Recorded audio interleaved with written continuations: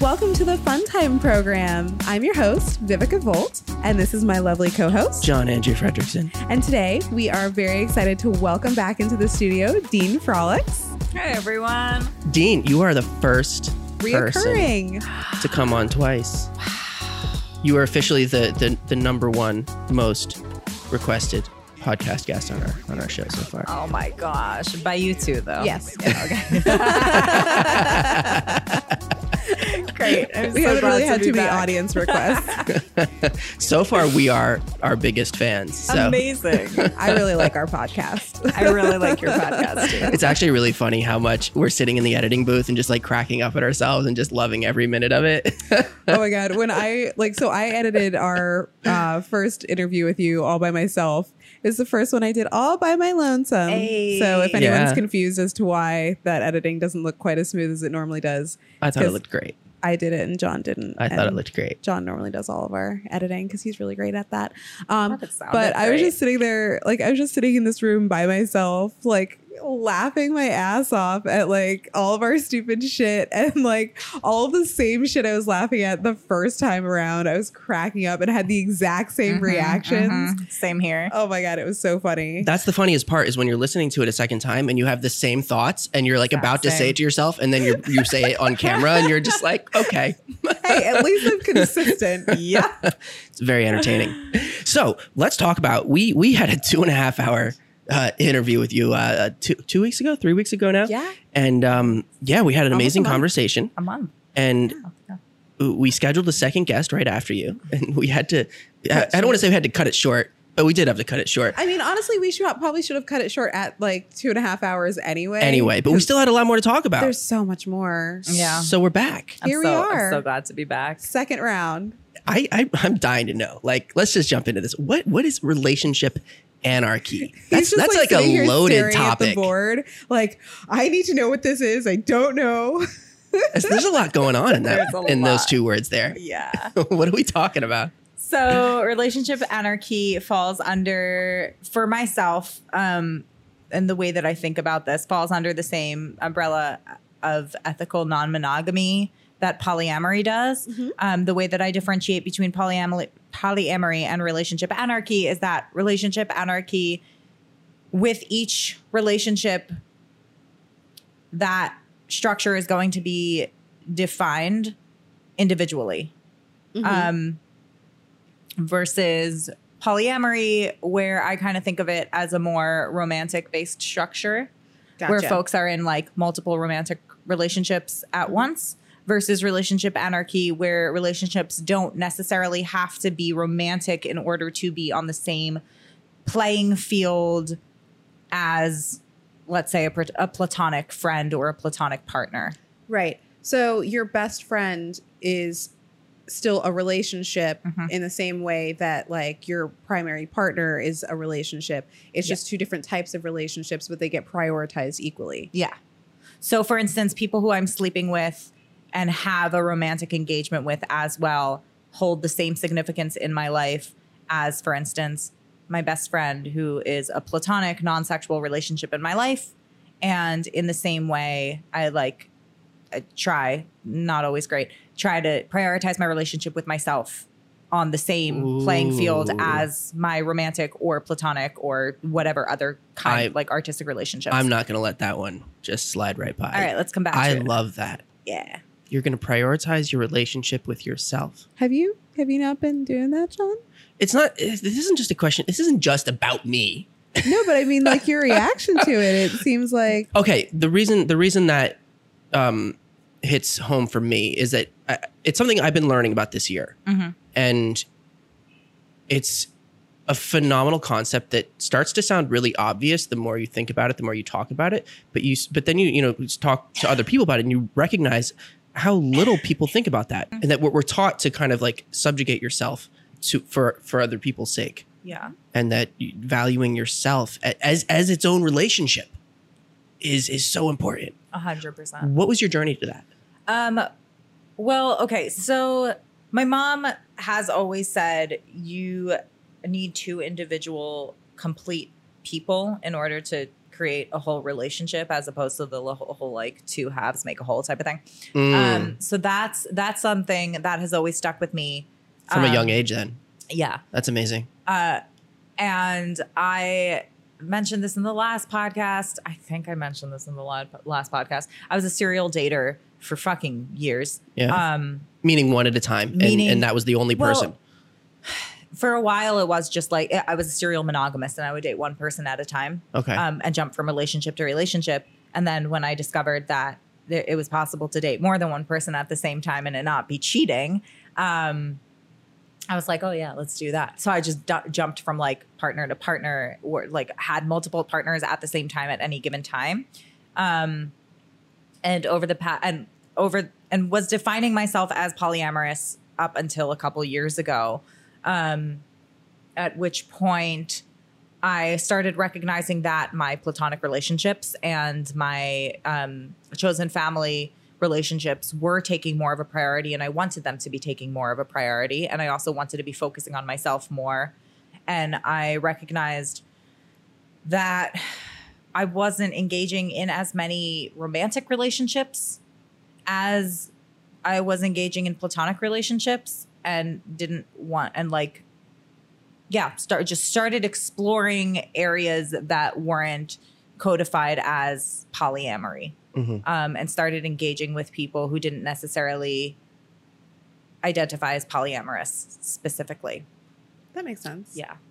And that's it. I think that's it.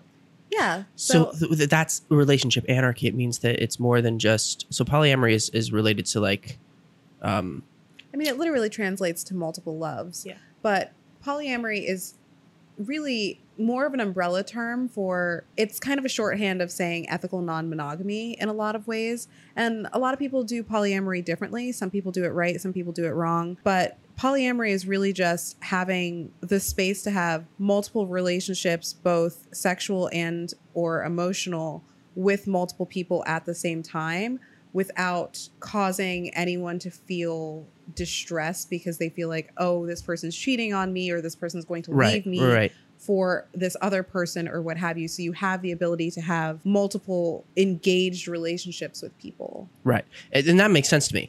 I'm trying to figure out how relationship anarchy differs from that. So, for instance, my relationship with Viveka is a more or less platonic one. We engage in kink with one another at times.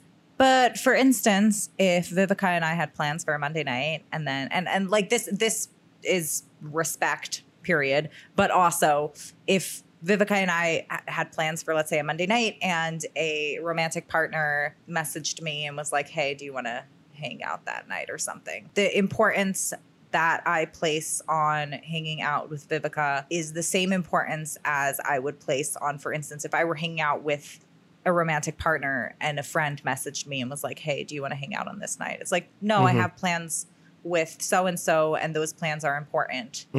Or for instance, like bringing my best friend to a family vacation and that not being treated as less significant a relationship than if I were bringing a romantic partner. Right. Interesting. And that is outside of the umbrella of polyamory, and that's why relationship anarchy is a different term that encompasses more than just polyamory encompasses? I think it's just a different way of doing ethical non-monogamy, because like ethical non-monogamy is the big umbrella and polyamory is one facet of it and relationship anarchy is another facet of it. And they're kind of two sides of the same coin. Like, you're still having multiple relationships with multiple people, but it's how you're prioritizing relationships. A lot of times in polyamory, there's a hierarchical, I might be saying that word right. That was perfect. No, that was- You nailed it. Hierarchical. There's right. two cuz. Hierarchical. Yes. Sure. Okay. There's a hierarchy in a lot of polyamory relationships where you have your primary partner and then you have like secondary partners, tertiary partners, and you have kind of this hierarchy. So primary partners get like the most priority, whereas in relationship anarchy, everyone gets the same amount of priority.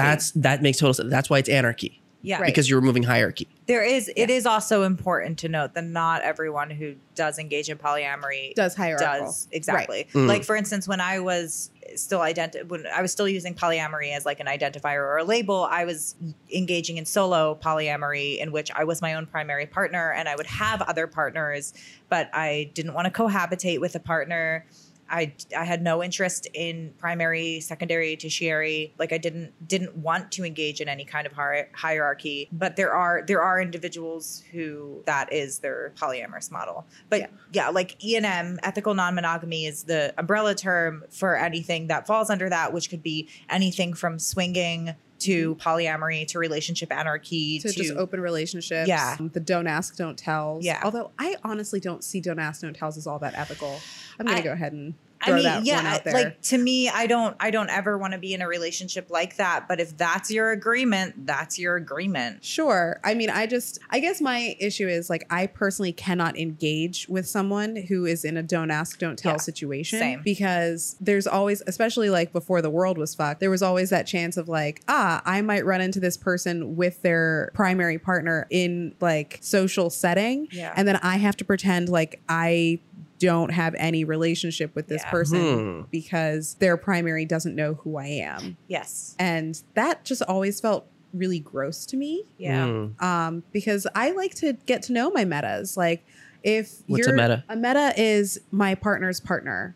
So someone that I'm not dating that is dating one of my partners.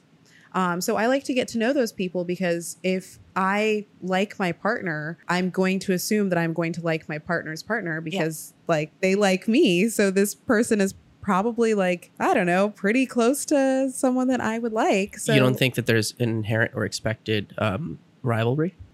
there shouldn't be. Or I guess, can there be? I think that there can be. Yeah. There can be, but that usually signifies Insecurity. insecurity or some level of toxicity within the relationship. Is that like a badge of honor in the E&M community, is being like, I'm not jealous, and if that person's jealous, therefore they're not as good at this as I am?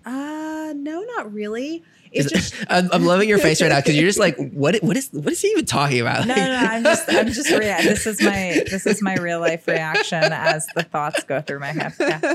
Just listening. like, so the thing is, like, even with the most experienced couples and or like triads or what have you, there's going to be jealousy and there's going to be some level of insecurity. It's how that jealousy and insecurity gets addressed and that makes sense. Gets taken care of, because the jealousy is arising because a person feels insecure in some facet of their relationship. That makes sense. So once you address whatever is causing that insecurity, it should be really easy to dismiss that jealousy and say, oh, okay, well, I'm not leaving you for this other person. What is the root of this insecurity? Okay, well, once you find the root, you can go look back and say, oh, okay, well, I have no real reason to feel insecure. I've been reassured. I feel secure again. And then that jealousy can be dismissed. Whereas in most like monogamous couples, that insecurity doesn't usually get addressed. And so it just keeps building up and bubbling over. Another, and this isn't separate, but like the way that I kind of think about jealousy is just, it's an insecurity, but it's also like maybe a lacking in something. So if I'm in a relationship with someone and they start seeing someone new and I'm feeling all kinds of ways, and I can sit with myself and try and figure out why I'm feeling all kinds of ways. And I start to realize, oh, well, I haven't had sex with this partner of mine in like 2 months. And now here they are having sex with someone else. And I'm still not getting that attention. And I feel like I'm lacking something in the relationship. And that's where that is coming from. Yeah. For instance. Or in the same vein, if I'm seeing someone and like we initially started off having like a really fun, romantic, cuddly kind of relationship, and then it kind of turned to like just sexual, and then they start seeing someone new and that new person is getting all of the fun, cutesy cuddles and fun dates and everything, and I like just get booty calls, I'm like, oh, cool. Well, do you not want to be seen in public with me anymore? Yeah. And then I have to ask myself, okay, so do I actually miss that, or is like, am I just sad that I'm not getting that same type of attention? Yeah. Or then it turns around where sometimes I'll have a conversation with that person and be like, okay, so can we just like take a quick look at like what our relationship is right now? Because this is how it started and this is where it's at right now. And I kind of wish that it would go a little bit closer back to what it originally started as, Yeah. because I liked that. Yeah. And that's what I was drawn into. Interesting. Do you feel that under the ethical non-monogamy umbrella, when you're treating your relationships in this way, it makes it easier to kind of have some ebbs and flows in relationships, or maybe you're kind of more excited? I don't know, more excited is the right word, but spending more time with one partner for a given period of time, and then you kind of reconnect with another partner. Is that, or is it sort of like you're excited about a partner at the beginning, and then things kind of maybe slowly peter out, and eventually you're just kind of seeing more of your other partners, and that one just kind of disappears? Or I mean, because it could be anything. I think that can happen. I actually just had I have an instance going on right now that I'm going to use. So I met a new person on Tinder in September, and we're seeing each other about once a week. The sex was great. The chemistry is great. I really enjoy hanging out with them.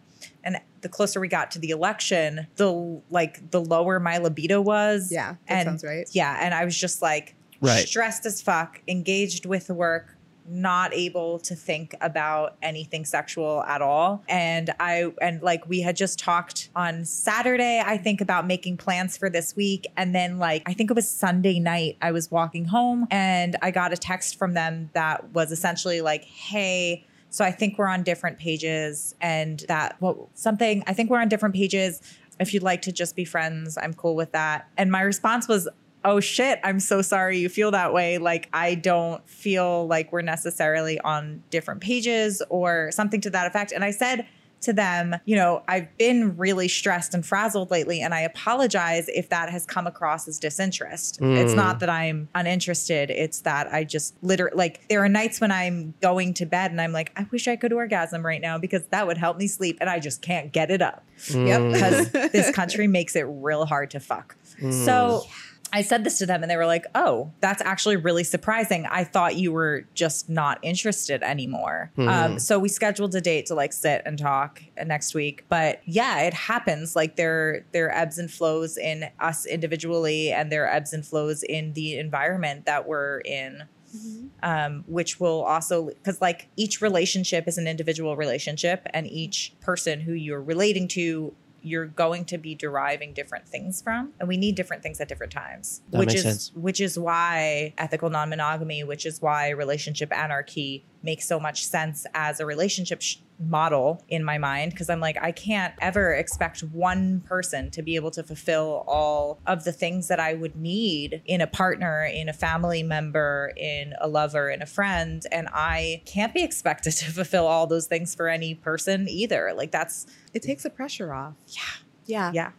There's also the new relationship energy that a lot of people experience, where you kind of get all aflutter about someone and you get really excited because there's this new person in your life, and you're really excited about the newness of someone. And sometimes that new relationship energy lasts for a week. Sometimes it lasts for a few months. Sometimes it lasts for a year.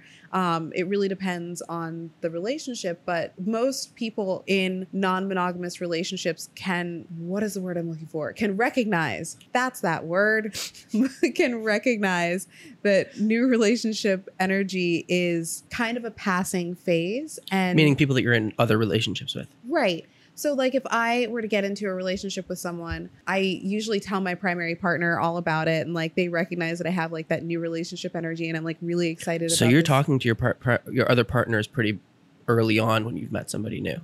Yeah, I mean, I like to keep especially my primary, I like to keep them in the loop about everything going on, not just because I think that they should know every single person that I'm dating, but more for sexual safety purposes, and also just because I like to have someone to talk to about it. And I feel it feels more honest just getting it out there, hey, by the way, I'm seeing someone new, or I'm sleeping with someone new. And here's how serious or not serious I think it might be. And here's where I kind of project things going if things go well. But I feel it also helps them feel a little bit more secure in our relationship, because they don't feel I'm hiding this new person that makes sense. from them. And they don't feel I'm like replacing them with someone new, because it's just, oh yeah, so here's this new person, here's like our interactions, here's how I feel about it, etc. But like I'll very much be like very like schoolgirl kind of excited, like, oh my god, this person's so cute, and like look at their picture, and oh my god, they're so much fun, like are they so adorable? And my primary is just like, oh yeah, they're really cute, like maybe they'd be into a threesome. How many partners do you have at a time where you are telling them about all your new partners that like are at that level where you're having those constant conversations with them? For me, I think the most partners that I've had where I've informed them of new partners was 5 partners that got informed of new partners. And those had all been... That's a lot of texts to send out. Do you do like a group chat? Do you just mass email everybody? No, I mean like 2 of those Coming people, from somebody who can't keep track of conversations with one person. 2 of those people were a couple, so that made it a lot easier. So it's really like telling 3 people. Okay. But it's also just, it's a matter of like how serious I am with a partner. Because like if I'm just like sleeping with someone, I might mention to them like, hey, by the way, I'm sleeping with another new person or what have you. Just again, for sexual safety purposes, like they've been tested, I've been tested. Here's when we both last got tested, just in case you are concerned, etc. But like outside of that, I won't really mention like whether or not it's like a new like relationship, like this is going to be romantic versus this is just like a fuck buddy situation. Yeah. Until like I know that the person that I'm talking to is more than just a fuck buddy. It's a lot of work. Keeping up that level of communication with that many different people. Yeah. That sounds stressful. Actually, I feel like it's because it's just a matter of like radical honesty in that like I'm being very candid and I'm being very... It has nothing to do with that for me. For me, it's literally just a bandwidth question. Like, and that's something I've noticed about you, and something that we differ on like such a great, insane degree, is that you just have this insane bandwidth for conversation with people. And for me, it's like I can barely handle talking to like 1 or 2 different people a day. You know what I mean? Because I'm just like I've got so much going on in my head. I'm trying to get so much done, and I have to step away from what I'm doing to like give that person, my focus for a period of time and make them feel like they're heard. And that's just really hard for me. And it's amazing to hear that people are able to do that with many different people. Yeah. I mean, I genuinely love people. And I think sometimes I prioritize other people and my relationships with other people slightly to my own detriment, in that like I just have time management issues. So sometimes I don't realize like, fuck, I need to stop texting right now and actually go get dressed. But at the same time, like I never feel like time spent engaging with people that I care about is time wasted. Mm. So even if I'm late to something because I forgot to stop texting, or like as long as I don't lose a job about it, I don't feel like it was time misspent. Yeah, that makes sense. How about you? Do you see 5 different people at the same time in a serious way? Not at this point in time. You haven't leveled up to that level yet? Yeah, I don't. But the thing is, I don't necessarily. So that's the thing with like relationship anarchy, where I am essentially seeing 5 people at the same time now, right? Because I have really close and full relationships with people in my life that Viveka can attest to. Where like last week for my birthday, I had a party with, I think it was 5 people, and 2 people weren't able to attend. And it was supposed to be literally just me and 5 of my closest friends, right? Those are the 5 people who I'm essentially seeing. Those are the 5 people who I talk to on a regular basis here in New York City, right? That doesn't account for my close friends who don't live here. Right. But those are essentially people who take up the same bandwidth as a romantic partner might. But that's also like, yeah, that's that. It's amazing to hear, because you often hear complaints from people in their late 20s and early 30s that kind of all of their friends have grown up and had kids and moved away, and they don't stay in touch with them anymore, or whatever other reason it is for that. And I think probably the underlying issue there is that people just don't learn how to maintain relationships and put in the effort over time as the things that kept you together, whether it was through work or school or some other activities that forced you to see each other every day and you considered yourselves really good friends. You never developed that skill set where it's like, I have to really put work into this when those things that draw us together evaporate. Yeah. And it's awesome to hear, how you talk about like yeah, you actually have to like make the effort and build those relationships, Absolutely. even if they're not, romantic. But the thing is that, like, we talked about this in the last podcast, right? I've moved through at least 5 different friend groups. Right. Many of those people have grown up, gotten married, had kids, whatever. Mhm. But like that's a specific path that their life is taking them down. Fantastic. And I do have friends who are currently married with kids, and we stay in touch as best we can. But I'm child free. I'm never going to have biological children. And I'm also just like, most of my friends are child free. So that makes it a lot easier. I do absolutely have friends who have grown up, gotten married, had kids, and gone off. And like our lives may not stay as intertwined as we did before because the bulk of their life is being spent with a partner and with children. And I mean, all the people I'm thinking of are in heteronormative relationships. And so so our lives just differ greatly. Right. And that tends to feed into why people lose contact. Cause like, you're a parent, you're raising a child, and you're a spouse. You're in a full-time relationship. That's a lot of work. You're not going to want to come hang out at a party till like 4 a.m. with me. And that's cool. That's totally cool. Yeah. We'll touch base when we can, and we'll hang out when we can. Of course. But for the most part, the friends who are currently in my life are child free. I like that phrase. Yeah. And we have. It almost sounds like STD free or something. Yeah. Like I didn't catch that one. Honestly, I mean, what are children if not STDs that Not just viruses. take on a life of their own? You know what it is? It's cum being raised as pets. Yeah, that's what it is. Crotch goblins. What? I'm sorry. What's the difference? What's the difference between an STD and a child? They're both lifelong commitments. Yeah. No, not necessarily. Not all STDs. STDs. But the thing get is, rid of an you STD. can get rid of a child. all of those things with a pill. True. Well played. True. Are you just gonna be out here making abortion jokes? Is that what we're doing today? Worst, maybe. So Phyllis Schlafly, y'all. Oh my god! Oh my god! Yeah, are we gonna go there? We're gonna do a whole like breakdown on Behind the Bastards really quick. Robert Evans, you should come on this podcast. Yo, I have actually been thinking about reaching out to him and being like, because like all of his guests are people who do like have other podcasts, and so I was considering reaching out to him and asking him if I could be like one of the guests on his show. Oh my god, Nice. please! Because like I would love to be on Behind the Bastards talking about like one of these fucking bastards. Oh my god, I would listen the shit out of that. I just listened to the 2-part Jordan Peterson episode. Haven't heard it yet. Oh my god! So I knew that Jordan Peterson was. I don't know who it is. Oh, he is like the king of men's right activism. I'm so excited to take a shower. I take slight umbrage at that. He is okay. So he's a psychologist at some university in Toronto, and for years he's been filming his lectures. James and putting Peterson? them. Peter Johnson? No, Johnson Peters? Now I can't even remember his name. You totally confused me. Peterson. What is it? Peterson? John Peterson. Stop. You're confusing me. I don't know. Jordan Peterson.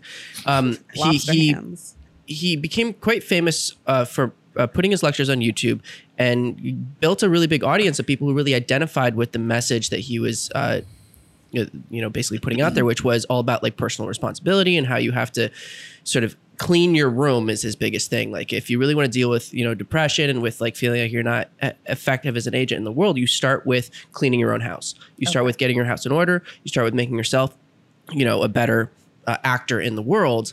And then you can go out into the world and actually, be a good person.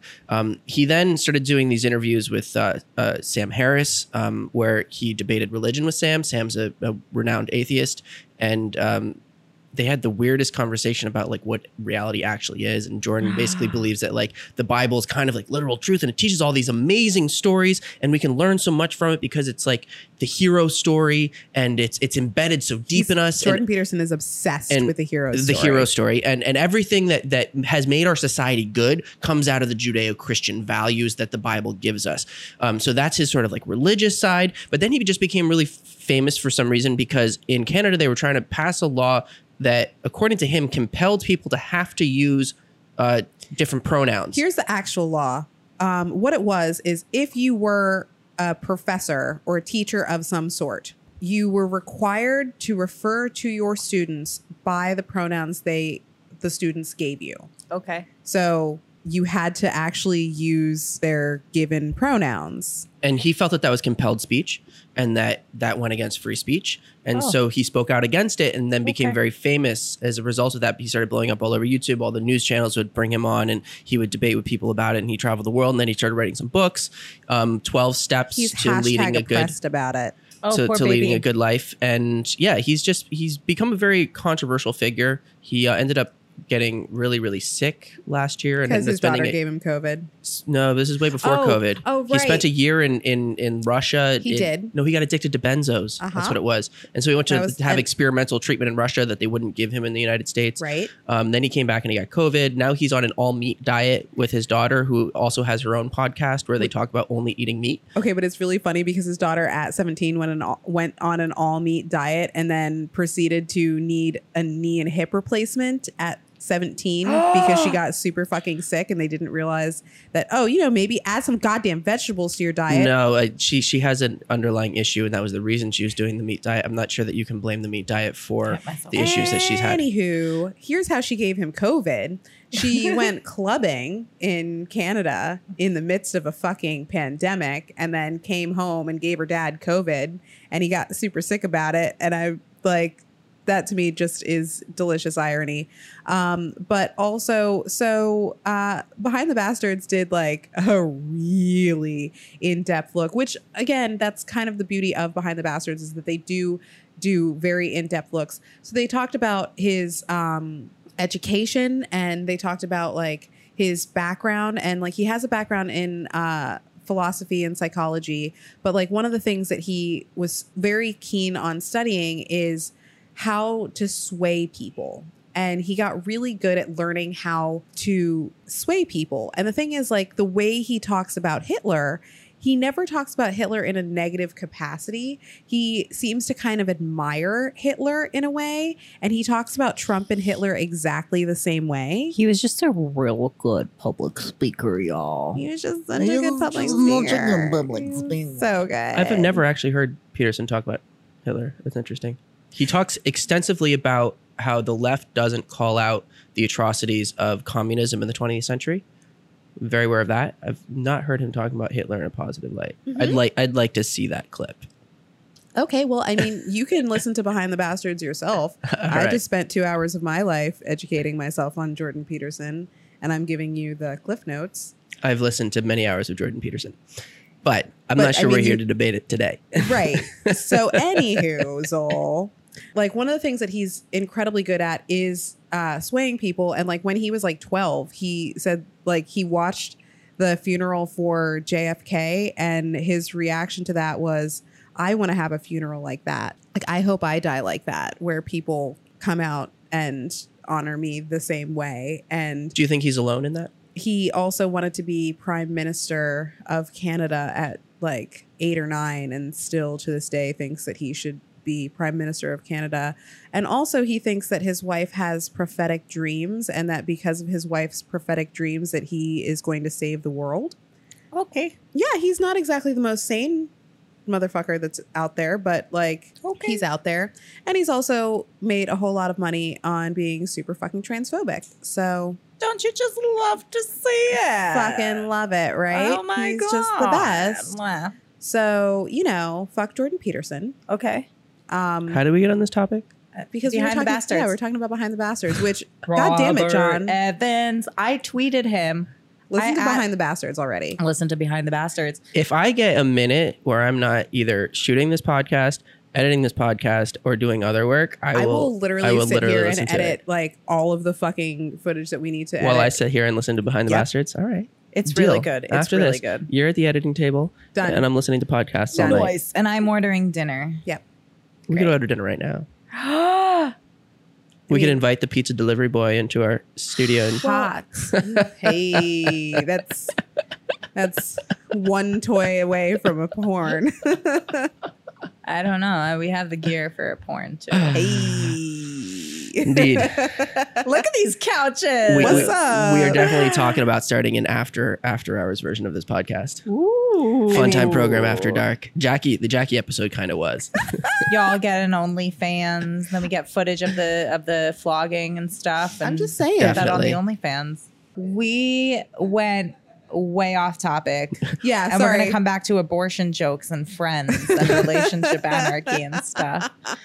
What is intersectional feminism? Oh, I can actually fucking answer this one. This is like, I didn't even see this one on the board, but God, this is just made for me. Woo. So intersectional feminism. So feminism in itself is basically it really should be relabeled as humanism because it is the ideology that all people deserve equal rights and that women specifically have been disenfranchised from having equal rights as men. So this also brings other genders under that umbrella. Everyone who's not cisgendered has had a disenfranchisement against them of not having the same rights as someone who is cisgendered, especially cisgendered males. So how does it differ from human rights? Oh my God, let me finish my motherfucking statement. Sure. Jesus Christ. So where you get the intersectionality is when it comes to feminism, you can be non-cisgendered, you can be Black, or you can be multiple different types of minorities, and those different types of minorities intersect. So for me, I am Black, I am queer, and I am a woman. So that's three different minoritized There's that word again. Identities. Thank like you. it. Identities. Three different minoritized identities. And so those three identities intersect with my feminism. So if I am engaging in With my feminism, they're different from your feminism. So your feminism is one thing, those identities are another thing, and they're intersecting. no, not really, like yes and no. So what it is I have those three identities as my person. And when I'm engaging with feminism and the ideology of feminism, I will only... Which is what? Let me fucking finish. So there are different ways that feminism presents itself. And when I'm engaging, especially online, with people who consider themselves feminist, if they do not recognize that being a Black woman has disadvantages from just being like different disadvantages than just being a woman, then I recognize that they are not intersectional, and therefore I stop engaging because they are not engaging in good faith. If they don't recognize that being queer has different disadvantages than just being a woman, again, they're not engaging in good faith. And it actually is considered white feminism, because white feminism is usually anti-queer, anti-POC, specifically anti-Black, and absolutely anti-trans. So those types of feminists believe that white women specifically should be given equal rights as men, but don't see how Black women are being held back more, or how Indigenous women are being held back even more than Black women, or don't see how trans women, one, are women. Fucking get that shit through your goddamn heads. Trans women are fucking women. And they also don't see trans rights as being anywhere near as important as women's rights, because they see women's rights as being the end all beat all thing that they should be fighting for. And if a trans woman wants rights, then she should stop being trans, which is stupid. So intersectional just simply means more inclusionary. So can I jump on here with Yeah. a little bit of my women and gender studies classes? Yeah. Okay, cool. So Kimberly Speaking of Crenshaw. which, Jordan, that was the biggest Kimberly thing that Jordan Crenshaw's fucking Peterson amazing. hates. Yeah, Kimberly Crenshaw coined The term, yeah. intersectionality, Okay. the term in the 80s, I want to say. Kimberly When- Crenshaw? Yes. Okay. When there, I don't remember the cases that were being brought to court, but the discrimination against Black men and against women, white women, were being addressed in court. And Kimberly brought forward the fact that Black women weren't being taken into account with these court proceedings because they were being included, quote unquote, included under the white women bringing. Were the court proceedings actually specifying white women, or were they just using women as an umbrella term and thinking that they were including women who were not white? Probably the second one. Okay. And how do we know then that it is exclusionary of women who are not So white? if we look at the Affirmative Care Act, is that what it is? I think so. That Affordable Care Act? No. No. Affirmative Care Act? It- The Obama one? No, I don't remember them, but because I'm really bad with the names and the history and stuff. Yeah. But the amendment that made it so that there are like equal hiring rights. John is Googling Googling. it. Thank you. We'll see. It's not the Affirmative Care Act. Not affirmative action? Affirmative action? It might be affirmative action. Yeah. It- Y'all, it- we which is know a what general we're term. talking It's not referring to specific legislation, but affirmative action refers to a set of policies and practices within a government organization seeking to include particular groups. So it's not referring to a Yes. specific one, but So- that's the general term. But affirmative action Yeah. greatly benefited white women Hmm. over Any black other women, type of minority. any Yeah. other type of minority. Interesting, because the only place I've come across it is where it's usually debated is in college admissions, Right. So which college tends admissions, to target minorities. hiring, etc. Mhm. Those are the two things that are coming to mind. Right. But black women were not and are not being included in the anti-discrimination policies, and also aren't being included under the anti-discrimination stuff that black men are bringing to the courts, because they are fighting sexism and racism, right? Misogynoir. Yes. Massage noir. Have you not heard this term before, John? No. So misogynoir is misogyny against black women specifically. Huh. So it's a term where you are not just anti-woman, you are anti-black women. hmm And you treat black women distinctly different than you treat white women. Hmm. And you see a lot of misogynoir when people are referring to black female artists, especially like Lizzo or Beyonce or Rihanna, where they get so much more hate and they have to be so much more perfect to pass in society because, oh, well, their makeup wasn't good enough. Or, oh, I don't like the way she wore her hair that day. Or, oh my God, did you see how slutty her clothes were that day? Like she has to be. Who is saying these things? Where are these things coming from? Oh my God, it's all over the fucking internet. Everywhere. Huh. But so, like, for instance, if there are scientific papers that show that women in politics, for instance, are facing a way different set of standards than men in politics, right? But black women face a much different standard than white women, for instance. Like, Who's enforcing these standards? nobody individually. It's just it's white systemic. supremacy. It's systemic. It's everyone and no one at the same time. The way the laws are written and also the way the laws are enforced based on how they're written. Do you have any examples of that? Oh, there's such a wide array of examples that it's actually really hard to narrow it down to one specific thing. Like, okay, so perfect throwback. Call back to our hair episode because hair discrimination disproportionately affects black women specifically.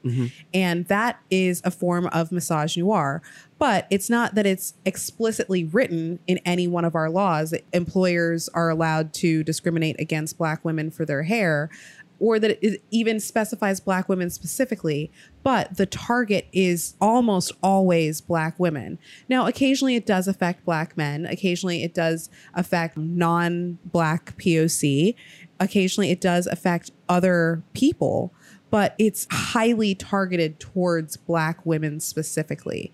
So our hairstyles are seen as ghetto or urbanized or unprofessional, even though they're the exact same hairstyles that Becky is trying to wear to the office and getting praised for. So that is a form of misogynoir that is Becky, huh? Becky. Goddamn Becky. Becky with the good hair. Get the fuck out of here. But like it's Do you think it's rude to use individual people's names like that to represent a stereotype? no. Why? Because it's not an individual person. But it is many individual people who are being lumped into that stereotype without necessarily being in any way connected to it. The thing is, you can be a Becky without, like, you can Being be Becky. named Becky and not be a Becky, the same way that you can be named Karen and not be a Karen. That's like saying you can be a derogatory term without actually being a derogatory term. I don't want to use the words, but I've heard people actually say those specific things when it comes to the F word, referring to gay people.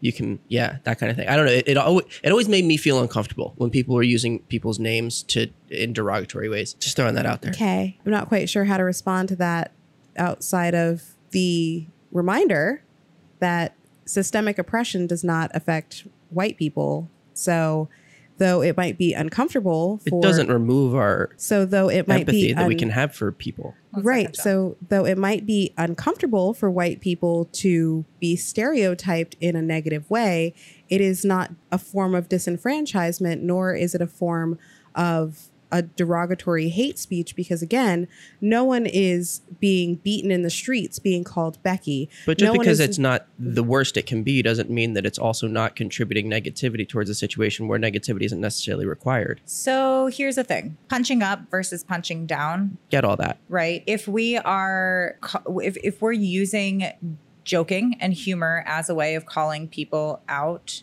and like literally anyone, and like naming a particular problem that has been plaguing a vast majority of our society for a very long time, and just putting a name on it, and that name just happens to be Becky, or that name just happens to be What if that name Karen. was John? What if we started calling Trump supporters Johns? We were like, look at all those fucking Johns over there. I don't know how that would make me feel, especially if you were sitting here using that word. You know what I mean? Start something, and then some John comes along, and it's like, John is already a term, I know, though. And yeah, but is it? It's are we sitting here context. using it to describe somebody in a negative connotation while I'm Sometimes. sitting right here? Sometimes. I have yet to experience that with you specifically. But that's because we haven't talked about the topics that would involve that. Right. What if it was a dean, you know? I've thought about that, and I'm thinking Yeah. about it, and like, okay, well, if I individually, as someone named Dean, am not acting in the way that The stereotype, word yeah. is used to describe people's behaviors, then I don't care. Like Karen, for example.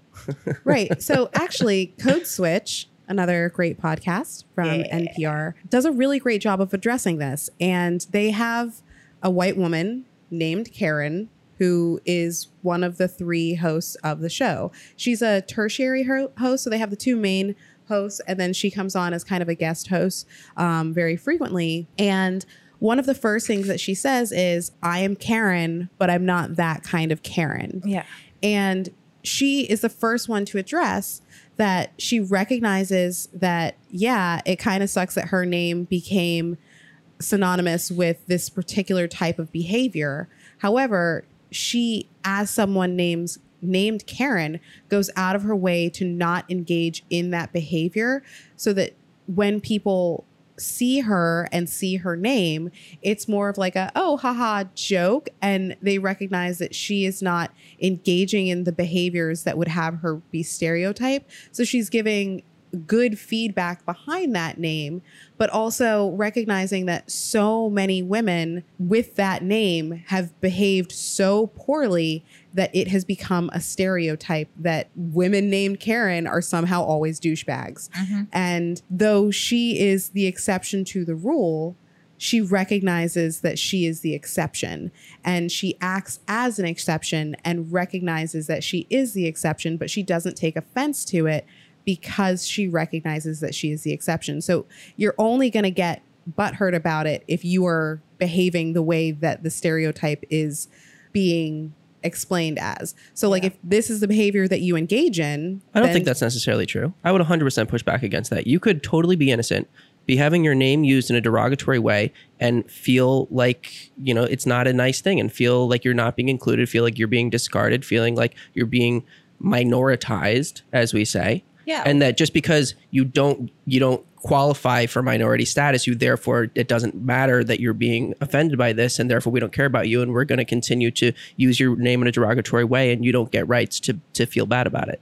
But you're allowed to feel bad about it. Right. Yeah, absolutely. No, what I'm Sure, asking you're allowed is do we have a responsibility as human beings to care about these questions? And to care about the way that we're using words and how they're affecting people. And if we can, if we are getting feedback that the way that we're using words is affecting people in a negative way, why should we not care about changing our language to be more inclusive and to not exclude people in a way that makes them feel uncomfortable? So like Viveka said, there, and I'm not going to expend my energy on discrimination that is resulting in someone's feelings being hurt over the result being someone literally losing their lives.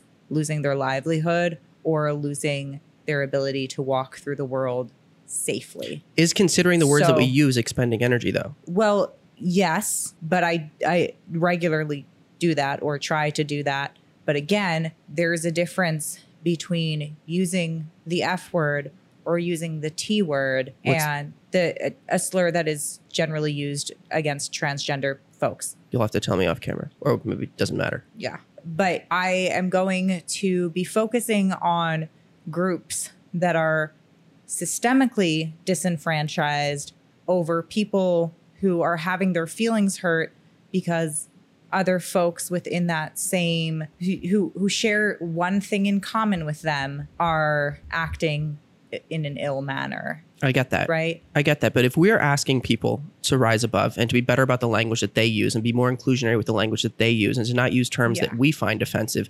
are we maybe not being as convincing when we tell them, well, we still get to use words that maybe you don't dislike because you are not as high ranking on the minority list where we care about you? Okay, so I have a really quick question. Yeah.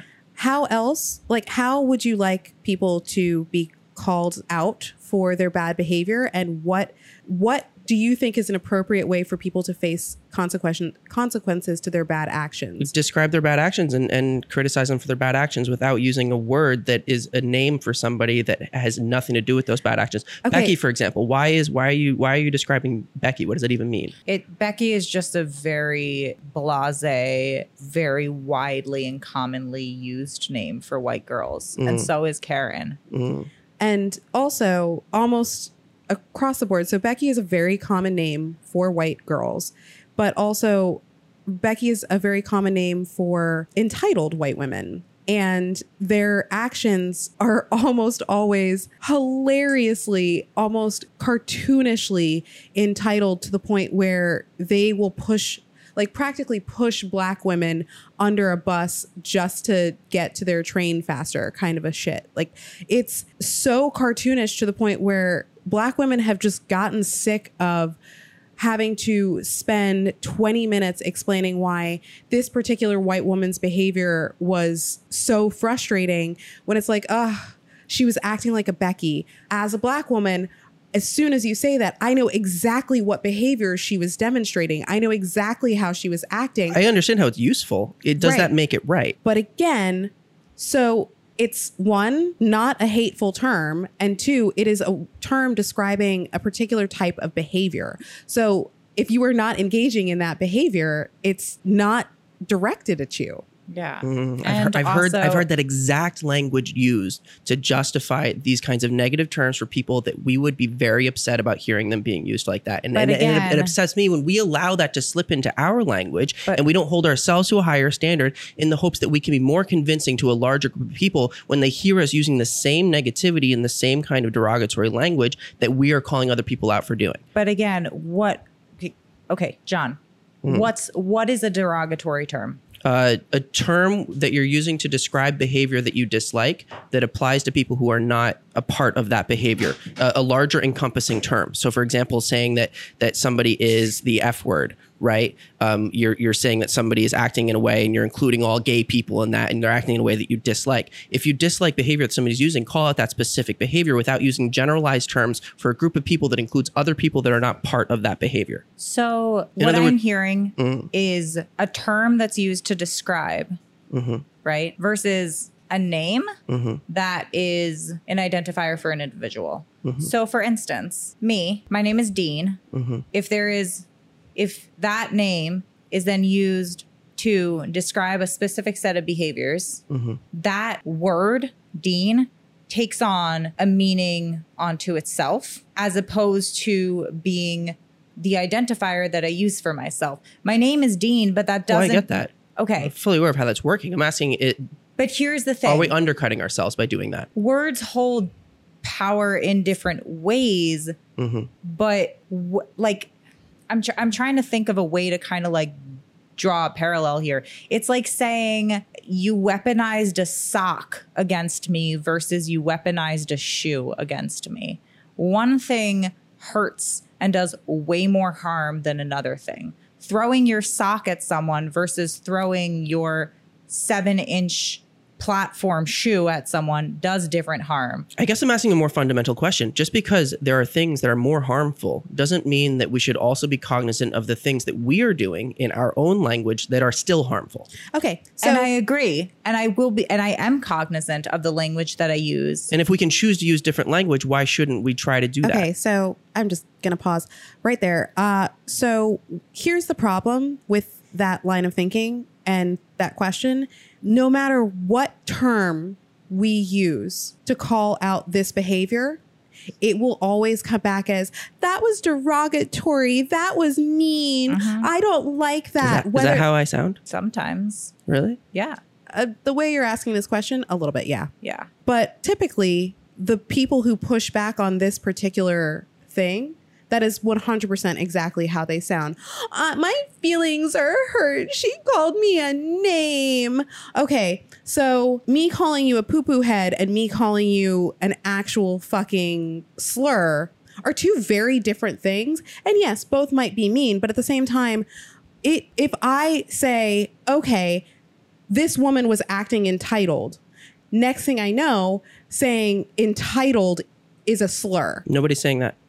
Every time that I'm talking a very specific situation. Okay. We don't have to use a slippery slope argument and say that that means other things. It doesn't. It's very specific to what I'm talking about listen now. to what I'm saying. I'm saying that any time that a minority has named the beast that they are fighting against, the people engaging in that behavior have turned around and said, that is hate speech. That is a slur. That is derogatory towards us. However, it is us trying to name the behavior that is actually harmful for us. It's the behavior that is literally getting us hunted down and killed in the streets. It is the behavior that is getting us disenfranchised from jobs. It and is the behavior is awful, and we should call out that behavior. But Nobody's there's- arguing with that. But there's her no finish. way for us to call that behavior out without it turning around and being deemed as hate speech, without it being deemed as a slur, or without it being deemed as hurtful to them. And no matter what term you use, it's going to come back as, well, should we actually be using that word? Or should we actually be saying it like that? Or should we actually be like using that language? Maybe we should be kinder about it. And at this point, I'm going to be perfectly honest. I'm really sick of playing nice with my oppressors. And it's really fucking frustrating that there is no right way for me as a Black woman to express my frustration with behaviors that have disenfranchised me from so many aspects of a productive life. And it is so frustrating that every single time I have any sort of negative emotion about behavior that has actually harmed me, I get told I'm too angry, or I'm being hateful, or I'm just acting like my oppressors. When in reality, I'm doing 1/100th of the behavior of someone who is literally weaponizing their behavior against me and then turning around and using their weaponized behavior to say, oh my God, look how mean she is, and start crying. I already told you the story about how a white woman literally started crying after being incredibly racist to me and getting a room full of white people to turn against me and make me feel like literally tell me that I was the angry Black woman in that room because I was upset that she had cornrows, or no, she had box braids, and her box braids upset me, but like I didn't even say anything, and she already started an interaction with me. And that weaponizing of white women's tears against Black women specifically is so tiring and so frustrating, and it is so upsetting that I can't say she's acting like a Becky without some fucking white person being like, oh my God, you're being so mean, or you should really be nicer to her, or you're being too angry Do you feel right like now. I said any of those things? You're implying a lot of it. And also we I have think to you're keep in completely mind, missing my question, though, because I was not But- implying or saying any of those things. But John, Yeah. we also have to keep in mind that this argument of, oh, you're hurting my feelings by calling out my behavior is a way that white supremacy maintains its supremacy because it's acting as a distraction from all of the things that Vivica is talking about. I still think you guys Focusing- are missing what I'm saying, though. So hold on. Focusing on I hear that you're saying that we should be holding ourselves to a higher standard and we should be cognizant of the words that we use if we're going to ask other people to be cognizant of the words But that we for a use. specific reason, not because I care about somebody who is oppressing somebody having their feelings hurt. I never once defended people who are oppressing people. What I'm saying is that we need to be aware of not including people who are not involved in that oppression because we want people who are not involved in the oppression to be open to our way of thinking. We Yeah. don't want to turn people off and make people feel like we're going to treat other people in negative ways because we don't care about them. I don't But see I how that's think- helpful for our side. Because I think that a person who, like Vivica was saying, doesn't engage in these specific set of behaviors, who does share a name with this label that we have used to coin a specific set of behaviors, can say, okay, well, I recognize that this is happening, but I also recognize that I'm not engaging in this. So maybe it's not about me. That's great. And I hope that people can do that. What I'm wondering is, are we hurting our own messaging by not finding better words to use for that kind of thing? That's my question.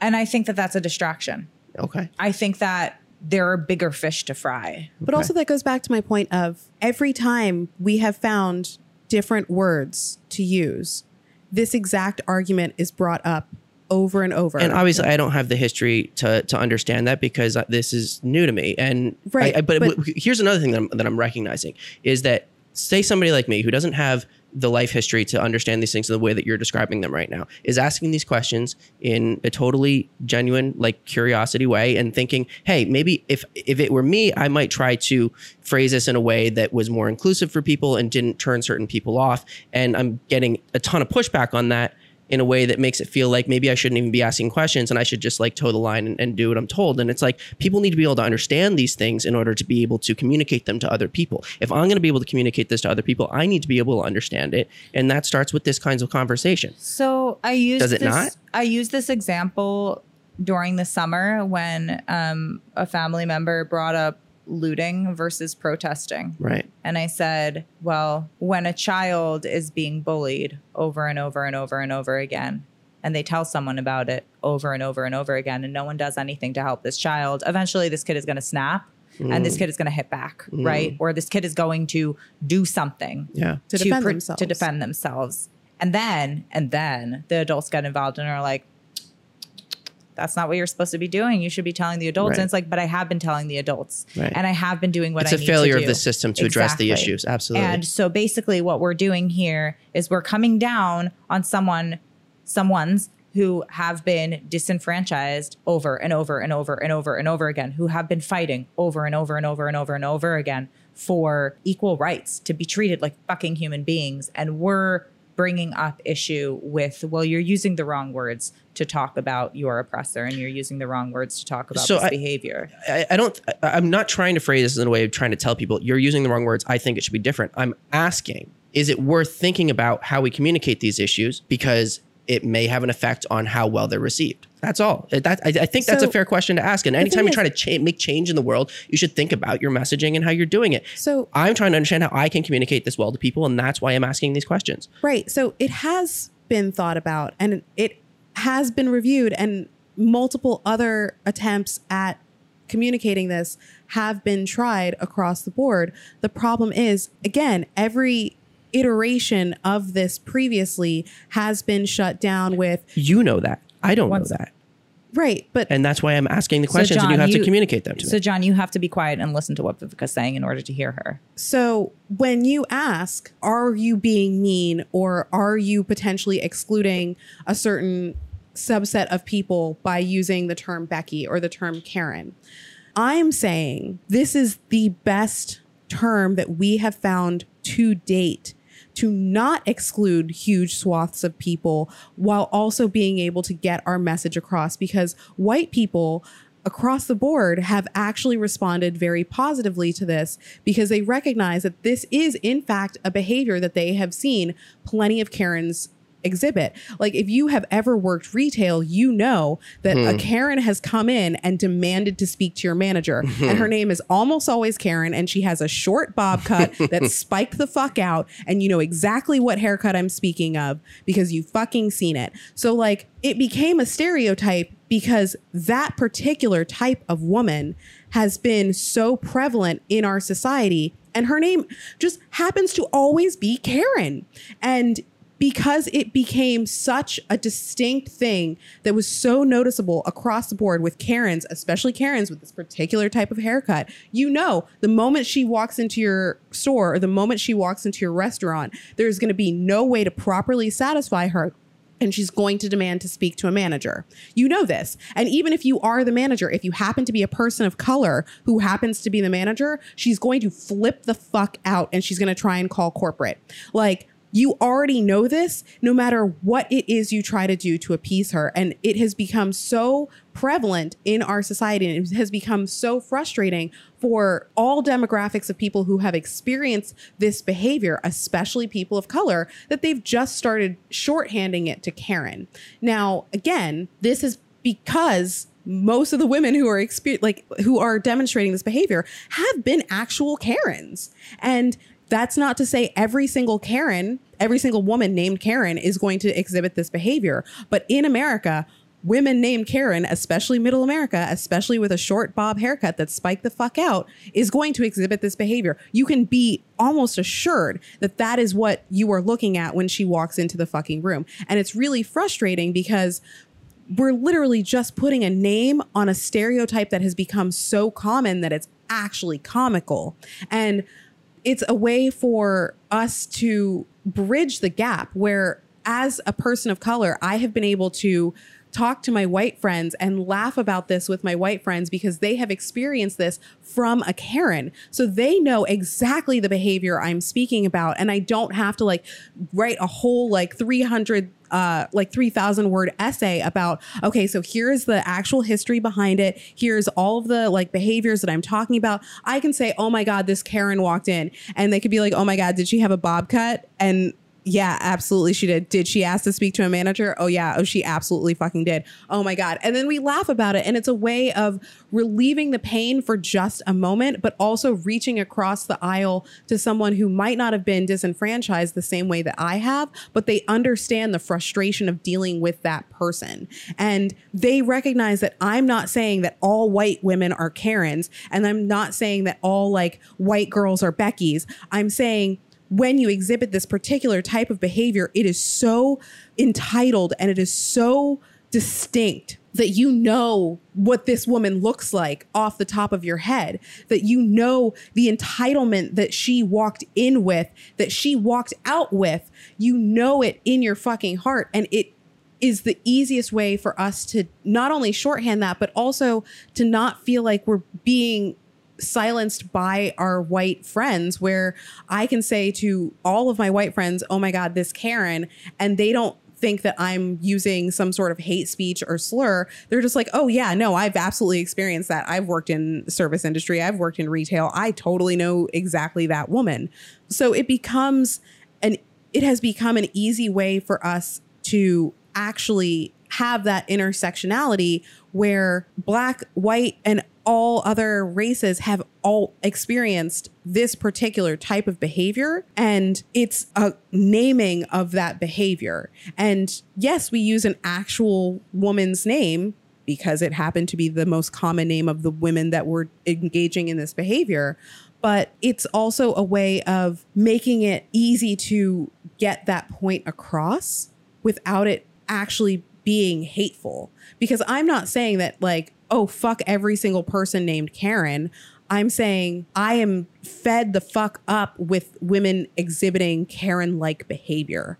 And it's really frustrating for me to have to deal with someone exhibiting this behavior. So when I finally am able to blow off that steam with a friend and say, oh my God, this fucking Karen today, that can be the entire statement. And they already know, oh my God, I'm so sorry you had to deal with that. And it allows me to vent and relate and not feel like I'm having to put myself in yet another box and censor myself around people. Does that make sense? It makes total sense. I still don't understand why you can't just call them an entitled bitch. That as well. I mean, yeah, but it also doesn't encapsulate all of the behaviors that the term Karen encapsulates. And also the fact that like you're using entitled bitch, that comes back to, well, bitch is anti-feminist and it is like a sexist term, and there's all this other derogatory things behind just using the term bitch. So Karen, you're not using any derogatory terms. You're not using any slurs. You're not using any sexist or racist speech. You're literally just naming a specific set of behaviors. And it's a specific set of behaviors that everyone knows what those behaviors are to a fucking T. Are these conversations not worth having? They're worth having. It's just also really frustrating to have them in what seems like a constant rotation, because it seems like every time I have had to explain this to a white friend, they've sat there and they've been like, oh yeah, okay, I get it. And then 2 months later, I say something about, oh my God, I fucking had to deal with a Karen today. Are we still calling them Karens? And it feels exhausting is the problem. And so how am I going to get onto the same page with you and understand these things if I can't ask these questions because you've dealt with them with other people and it's been frustrating? If we're going to be able to do this together, I'm going to have to be able to ask these questions so that I can understand them. Right. And I'm answering your question and I'm taking the time and the effort to answer your question. It's also just kind of frustrating when half of the time that I'm answering your question, you interrupt me and start speaking over me. And you're asking more questions that are without letting me finish answering your original question. So that's where it becomes exhausting. And I want to be able to engage and I want to be able to answer those questions. And I want to be able to absolutely give you all of the emotional energy that I have so that you can learn.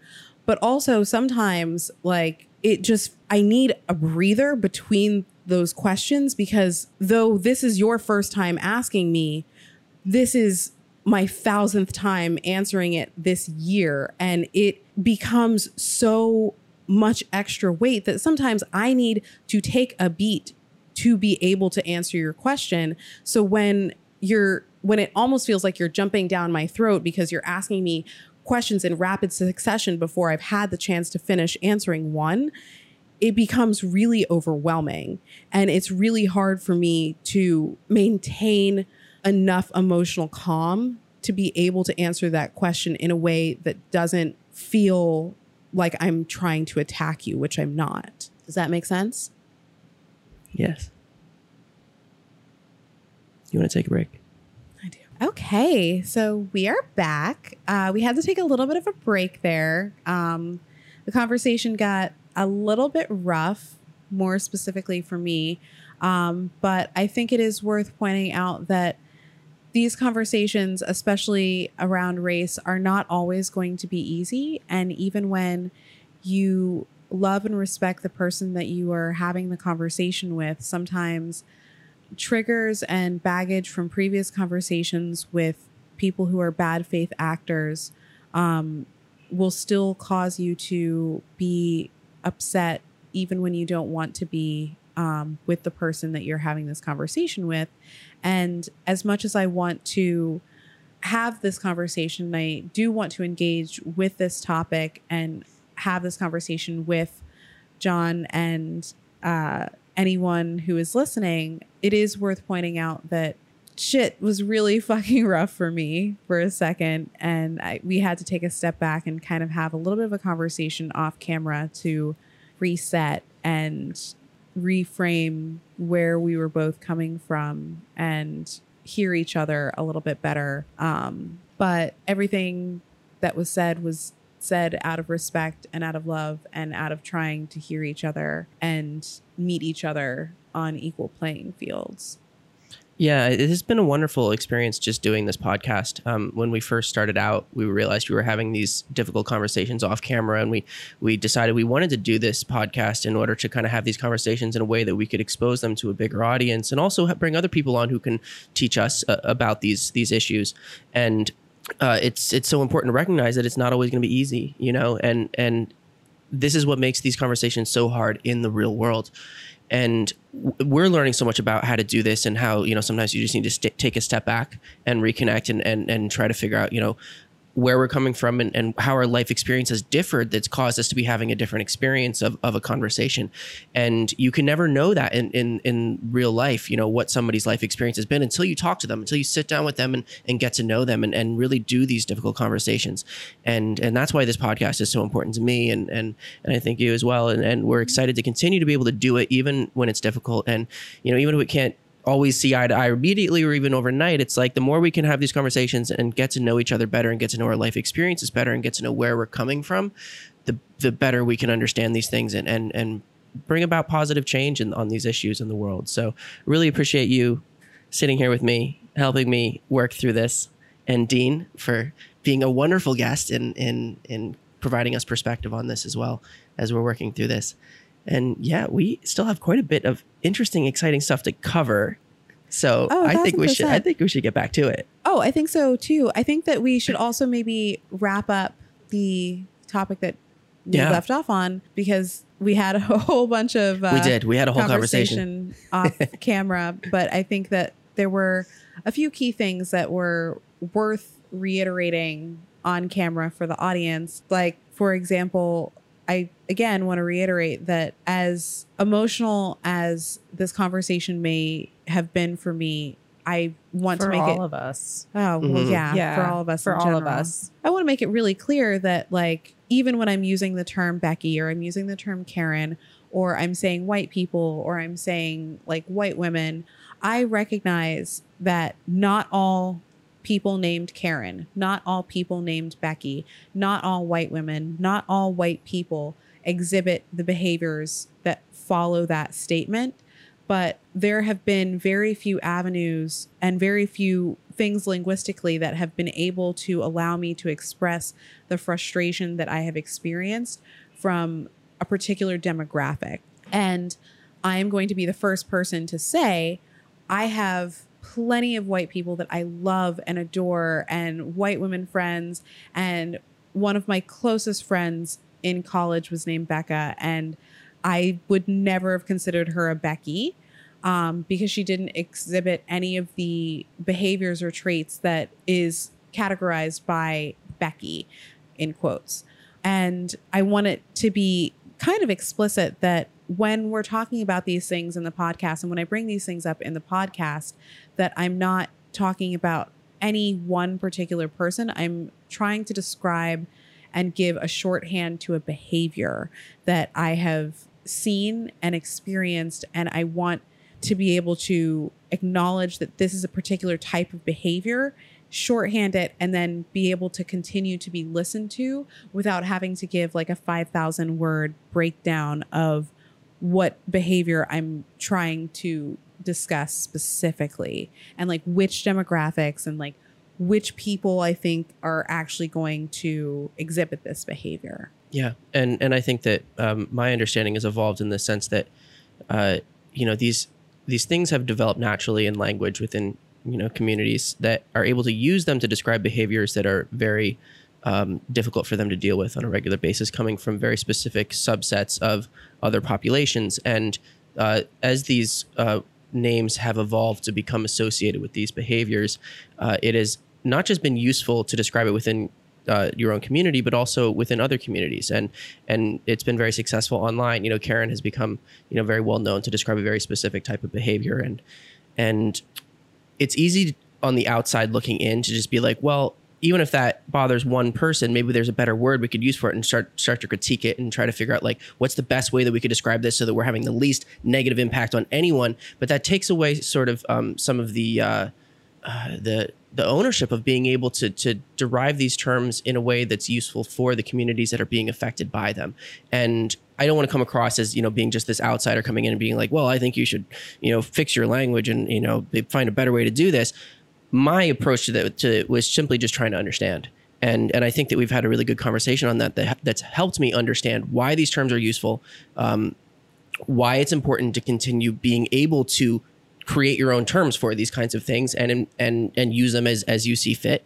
And that at the end of the day, in order for people to be able to see eye to eye on these kinds of things, we have to have these kinds of conversations, and we have to be able to talk about it in a way that feels like we're not just attacking each other and telling each other, this is how I think you should do it, but like, I don't fully understand, so let's talk about it and try to understand better. And that's how we all can get to a better understanding of this as a whole. And so, we'd encourage you guys, if you're having these conversations in your life, try to do it in a way that feels like you're being a genuine actor and not just telling somebody that you think they're doing it wrong and that they should be doing it differently, because that's totally discounting the life experience that has led them to the language that they're using. And you need to understand that life experience before you can, have a good conversation on that. So yeah, this has been, I think it's been valuable. Oh, absolutely. I think that this is definitely a topic where it's kind of been a sore subject for a lot of people, but they haven't really known how to approach it or how to address it. And I think that it's valuable to point out that in the Black community specifically, we have actively tried to find ways to name this behavior that has been weaponized against us, specifically the behavior of a certain type of white woman who has weaponized her tears against us, who has weaponized her whiteness against us, who has weaponized her womanhood against us.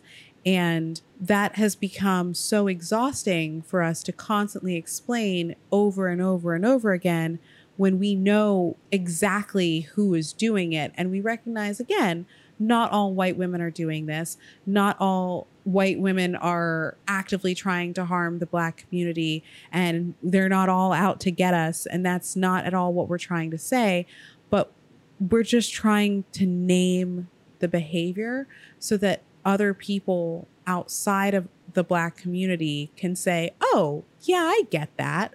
Oh, okay, I've totally seen that. Like, you've seen a Karen, if you've ever worked in the retail industry, you've seen a Karen walk into your store and demand to speak to a manager because she's trying to use an out-of-date coupon, or she's trying to return something without a receipt, or she's trying to do something that is very clearly against the rules of that store, and she's pushing it to the manager, she's pushing it to the general manager, she's pushing it to corporate because she feels entitled to get her way. And we all know that behavior, and it transcends race to have seen that behavior firsthand. And the names Karen and Becky have become shorthand for that level of entitlement and that particular type of entitled behavior that is being weaponized against people that they see as inferior, whether it is retail workers, whether it's service industry workers, whether it is people of color. It's being weaponized against us in some capacity. And that weaponization has become a stereotype. And that is the term, that is where we are getting those terms from. And it is not denoting any one person that's doing this or being used towards any one person. It is simply a shorthand. So yeah. Anyways. Can we bring intersectional feminism back into this? Yes. Please. Amazing. John, you were talking about approaching conversations from a lens of keeping in mind that we all have different life experiences, and those different life experiences inform our lens of the world and our continued experience of the world. And that is what intersectional feminism is striving to do. Yes. Addressing that we each come into experiences with a different set of background experiences, right? And we each have different facets of what make us who we are that individually act as building blocks to composite the whole, but that each individual person has a different set of blocks that they're composed of. Right. And so it's important to recognize the diversity. The diversity, the privileges, and the disadvantages that we each come to something from, right? Like, I'm a dual citizen, I'm able-bodied, I'm neurotypical, I'm white. I am also queer and a Right. native English speaker. Like there are so many different things that make up who I am that Your inform experience. my experience. Right.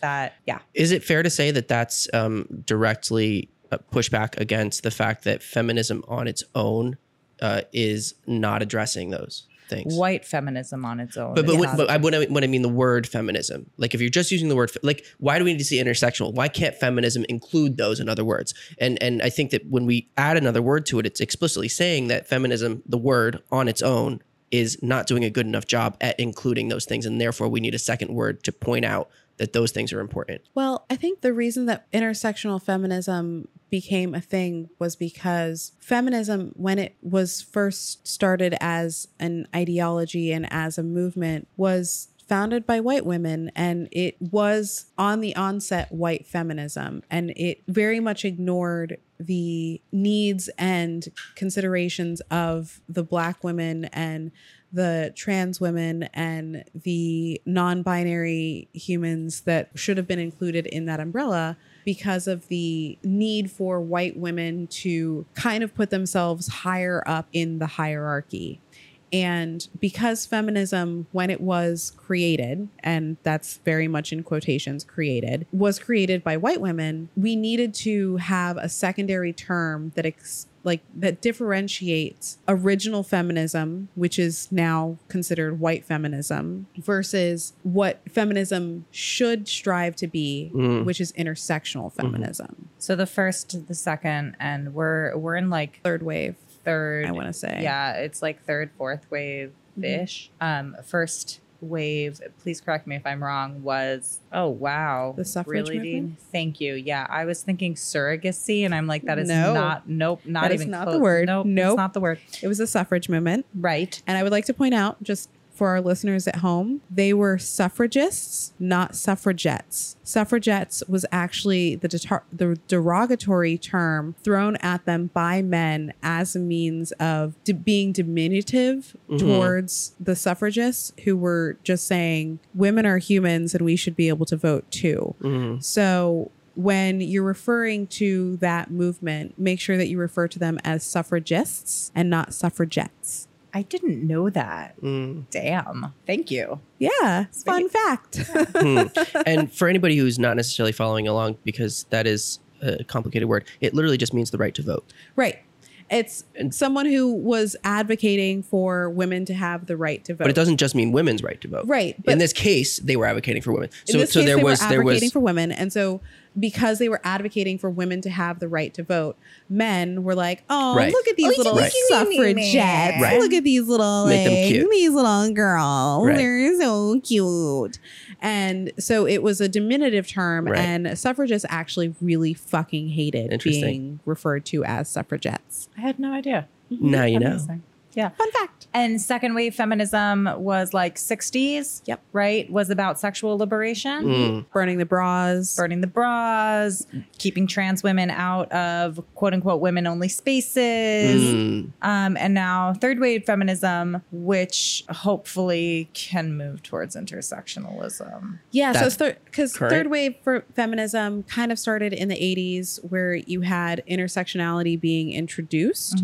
But I think that I would say we're at like 3.5, Yeah. closer to 4, It's like- because we recognize the difference between intersectionality and white feminism. And we also, like, as intersectional feminists, recognize that it's not just about white women, or it's not just about white and Black women, that it's also about our trans brothers and sisters, that it's also about our indigenous brothers and sisters, that it's about every human should be equal on this planet. And really, at this point, our 3.5 to 4 should really be renamed as humanism and not feminism. Because it's really just believing, do all humans have equal rights? Yes, all humans are humans and therefore should have equal human rights.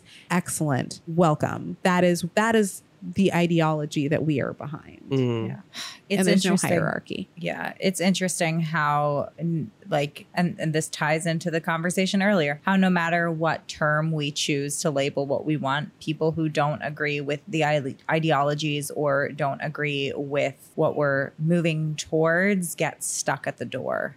Right? So for instance, my father and I attempted to have a conversation a year and change ago about trans related issues, and it got real heated. It did not go well. It was like 10 p.m. outside on a Saturday night. We were tired. I am always triggered by trying to have intense conversations with my dad. And at the beginning of the conversation, he asked me to define feminism for him.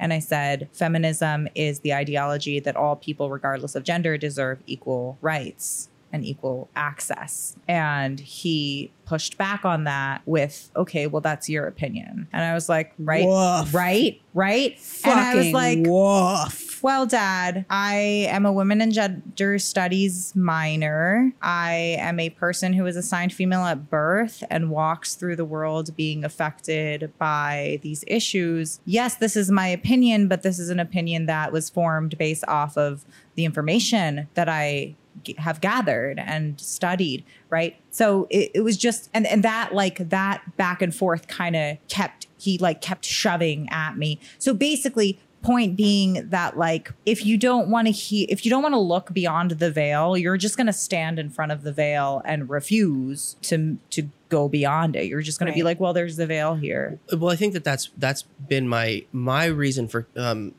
wondering about the terminology that we use and wanting to ask the question. For example, in the case of feminism, if using the word feminism is causing people to think that it's necessarily anti-men, for example, and we've talked about how like there's been different forms of feminism, and that's not necessarily immediately apparent to somebody who hasn't taken the time to study it. So how do we come up with terminology that encapsulates what the movement is actually for to people who haven't taken the time to study it, so that the first opinion they get of it isn't confused? But I think that the term feminism comes with the labels, or it comes with the quote unquote baggage that the patriarchy kind of pins on it in order to deter people away from feminism, right? Like, and it isn't necessarily out. So there's this interesting thing where it's like, okay, we're feminists.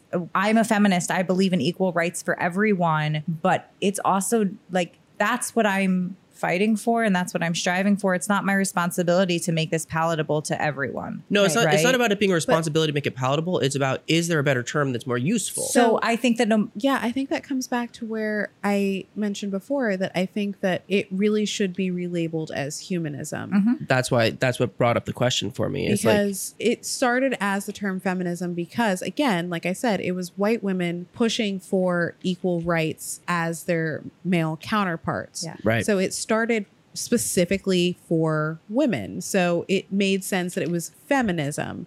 But at this point, we have grown pretty far beyond that just white women deserve rights. We believe that all humans, regardless of race, regardless of gender, regardless of being able-bodied or not, regardless of whatever situation you were born into or transitioned into, you deserve rights because you are a human.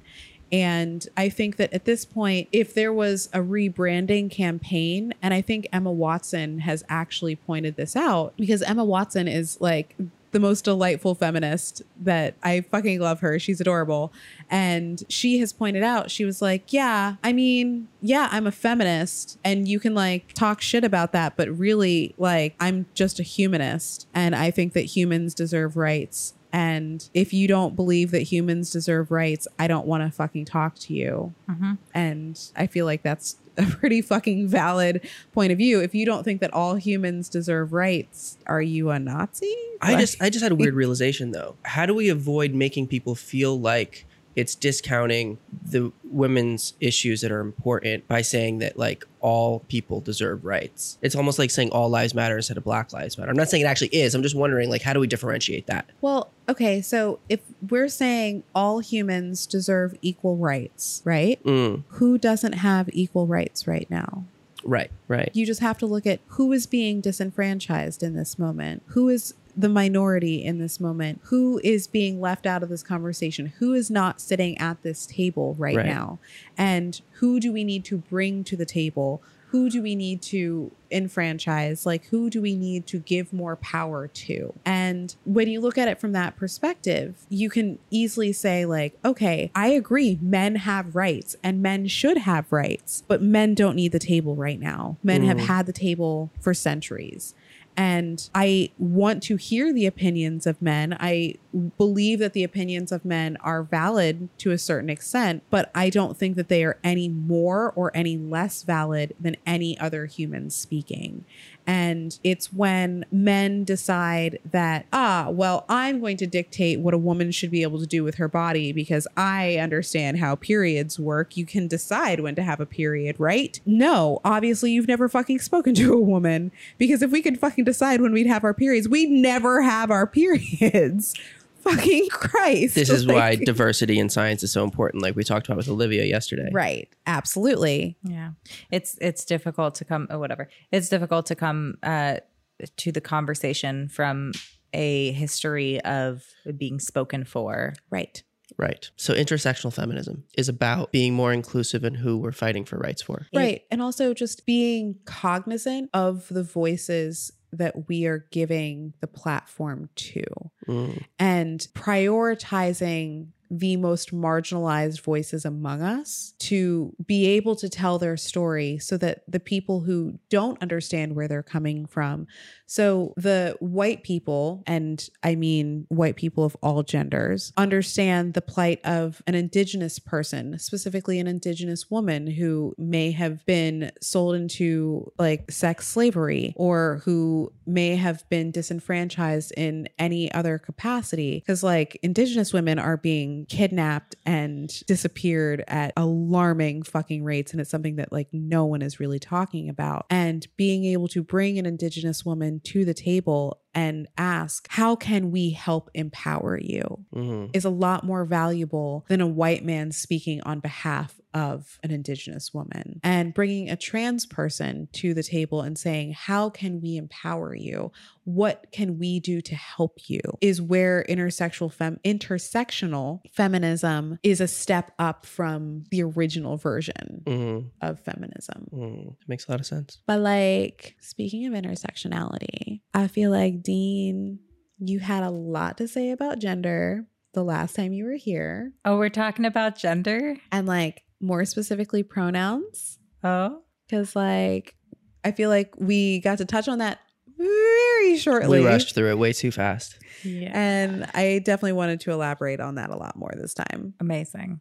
Can I actually pause Yes. a moment? So I'm looking at the GoPro clock and it's saying 30. Yeah. And so I'm wondering if we want to talk about Amber Heard and just save gender. Oh. So we don't do another hour and a half, because we know we can keep talking. Okay, that's actually pretty valid. Yeah. I do. You know what? Actually, I think you're right, because like we did touch on gender before. And as much as I do want to like bring that back again, because we did touch on it last night with Olivia. Right. I think it might be more useful to touch on the Amber Heard. Yeah. And also it feels really cohesive. You just want to come back for part 3. That's really what's going on here. I mean, I'm just going to call you out on that right here. I've already taken a picture of the board, y'all. I'm saving this for the third go round. Dean is going to be our most like reoccurring guest, and I'm about this life. I love it. We're going to do an episode where we're only going to talk about gender and pronouns, and we're going to keep it under an hour and a half. We're going to keep it under an hour. Wow. Under an hour and a half. Fine. Okay. No. I hate that hour time limit. All these podcasts do it, and it just pisses me off. I always feel like you didn't quite get there. So in talking about intersectional feminism, I think it's also kind of worth touching on the Amber Heard and Johnny Depp situation, because I feel like there has been a lot of misinformation, and I feel like there have been a lot of like he said, she said, and like two sides about the situation. And it seems like a lot of women are just immediately believing Amber, and that is what we're supposed to default to, is like immediately believing the victim. But maybe this is an unpopular opinion, but I think that Johnny Depp was the fucking victim. Yeah.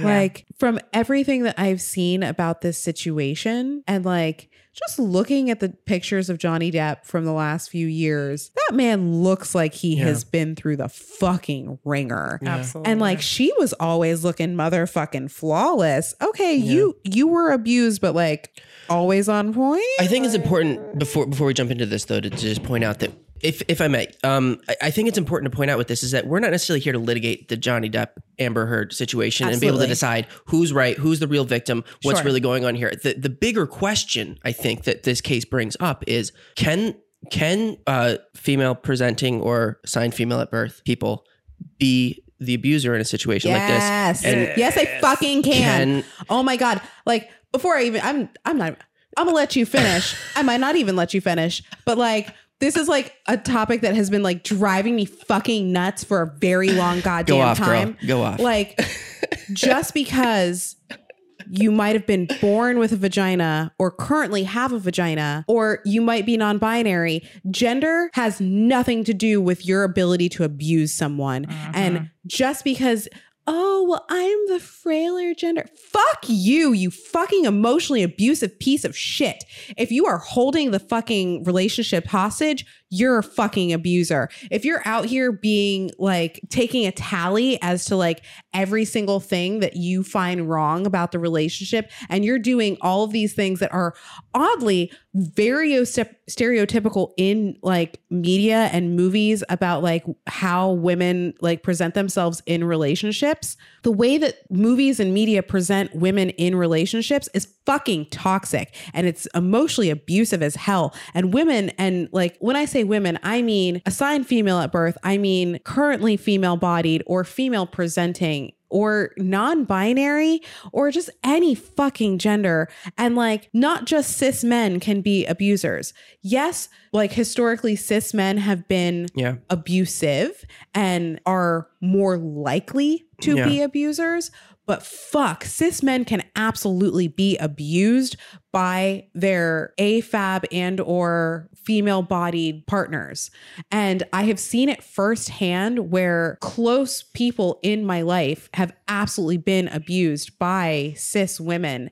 And it has driven me fucking nuts because I have tried to sound the alarm and tell people, especially in the sex positive community, yo, this woman is fucking trash. She is emotionally abused the last 3 fucking partners she's had. She's left fucking devastation in her wake. Obviously, she's not a great fucking person. Obviously, she has like the problem is her, not her fucking partners. But because she cries a little bit and she like, he was mean to me that one time. Okay, but like you spent 5 years being absolute shit to him. Of course he was going to be mean to you that one time because he was trying to reclaim his fucking power. But of course, because they are female bodied and or assigned female at birth, they get away with it and it drives me nuts. So how do we reconcile that with people saying, believe the victim? In the case of Amber Heard, you're supposed to believe the victim and she's presenting as the victim. How do we work out those two scenarios? Well, I think that equating womanhood and victimhood automatically is kind of an issue, right? It's like, just because this is a hetero pairing that we're looking at and she's the woman in this situation doesn't mean she's automatically the victim. Right. Yes, believe women. Yes, believe victims, but also look at the evidence. And if there's substantiated evidence that shows that this woman is abusing her partner, which there seems to be a significant amount of evidence that like she's abusing Johnny Depp and taking all of his fucking money. Yeah. It's like, well, then who is actually the victim here? She ruined his fucking career. He just lost his contract or something. Right. Yeah, But Harry also, Potter. okay, let's look at a different situation of abuse that we know for a fact who was the abuser. So Chris Brown and Rihanna. We know for a fact Chris Brown beat the shit out of Rihanna and sent her to the fucking hospital. Right. We know for a fact Chris Brown was the abuser. Yeah. what happened to his career? Oh, nothing. He still has a whole ass goddamn career. He's still fucking making money. He's still fucking having no fucking repercussions. And Rihanna's career dropped for a second, and like she had to rebuild her career back up, which she's done an amazing job. She's done let's don't be knocking Rihanna. Let me finish my sentence, sir.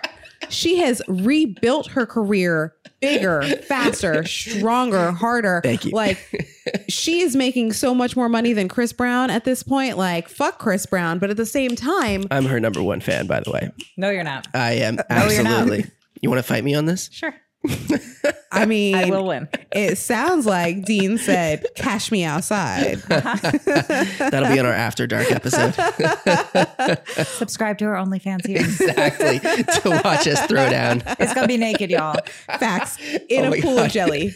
Yeah. I was just gonna. Yeah, I was imagining you standing over us, just like pouring bottles of oil. Yes. Amazing. I'm in it. Yes. You know those what is it? Like the drums of lube that you can buy on Amazon? Oh my the God. Crisco sized shit. Oh no, God. like the actual drum. 5-gallon drum of lube. No. I mean 50-gallon 50. drum. Oh yeah. The kind you can fit in. Yeah. Like the human sized drum that you can buy on Hot. Amazon. I mean, like, we're gonna have like lube wrestling. It's gonna be great. Yeah. Anyways, so like if you look at that situation, right? Rihanna was very remiss to actually say that Chris Brown fucking abused her. It wasn't until she was literally physically put into the hospital and pictures of her face fucked up and bruised came back, and she was like, yeah, I guess I can't hide this shit anymore. It was absolutely Chris Brown, right? Nothing happened to his career. Nothing. But then all of a sudden, Amber Heard comes out and is just like, Johnny Depp was mean to me. He gaslit me and he was just emotionally abusive. And all of a sudden, he loses his fucking career. What do you think the difference is? I think the difference is that like abusive people are very adept at being emotionally manipulative. Some. Not all, correct. But like a lot of abusive people are very good at being emotionally manipulative. Yes. And I think that Amber Heard was able to sway and emotionally manipulate the public in a way. And like, here's the thing that a lot of abusers and like specifically narcissistic abusers do. Like this is a particular thing that narcissistic abusers lean into. They project their behavior onto their victim. Where they will take their own behavior and be like, oh, my victim has done exactly what I've done to them, to me. Oh, where's my fainting couch? I'm just such a victim. Oh. Who's the projector in chief? Oh, God, I hate him so much.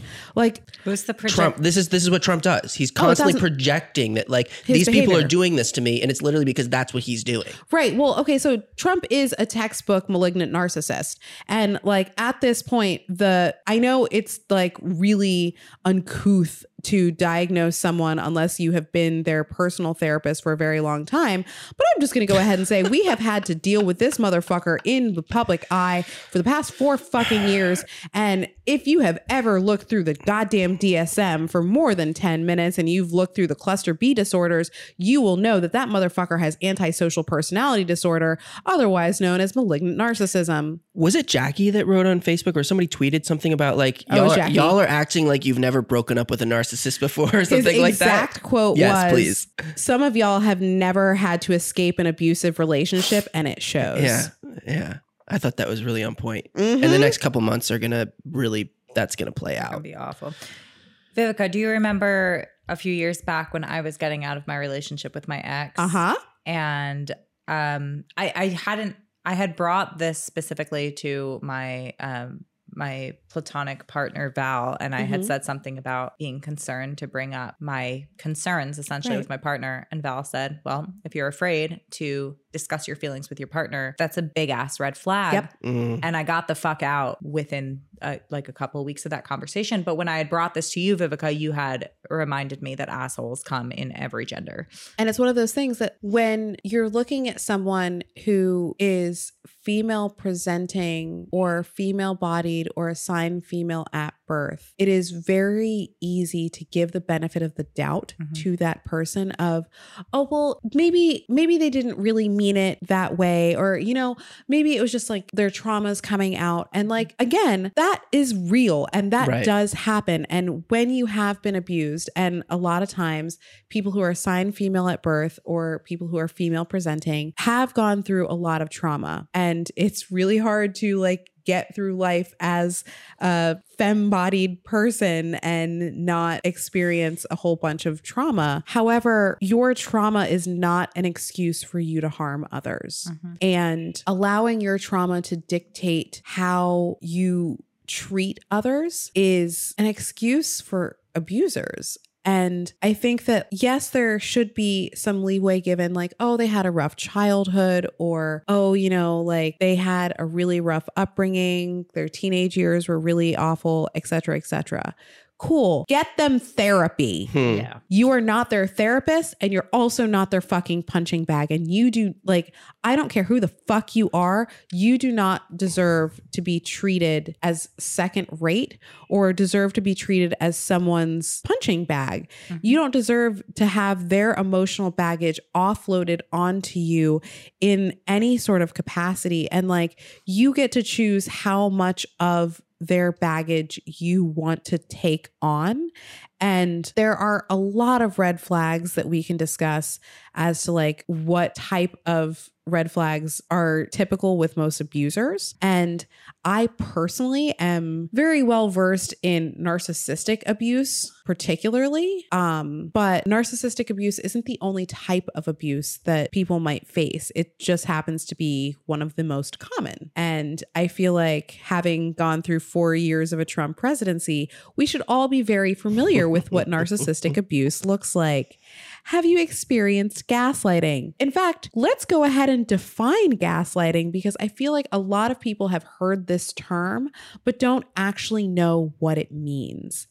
And gaslighting actually comes from like 1940s movie called The Gaslight, where this husband had this particular gaslight that he would turn on. His wife would see it on and he would lie to her and say, oh no, it's not on. And then he would turn it off when she would look back at it and make her question her reality to the point where she felt like she was going fucking crazy because she kept seeing this gaslight being on. Is it a true story? Is it like a fictional? Well, it's a movie. It's a movie. Okay. It's a movie. But like, she kept seeing it on and he would tell her, no, it was never on. I didn't turn it on. No, like it hasn't been on this whole time. And then she looked back at it and it was off. And so she got to the point where she thought she was insane. She thought she lost her fucking mind because she was taking him at face value and she was listening to him. But in all reality, he was absolutely controlling every part of that scenario. He was turning the light on and off. He knew he was turning the light on and off. He knew he was lying to her about whether or not the light was on.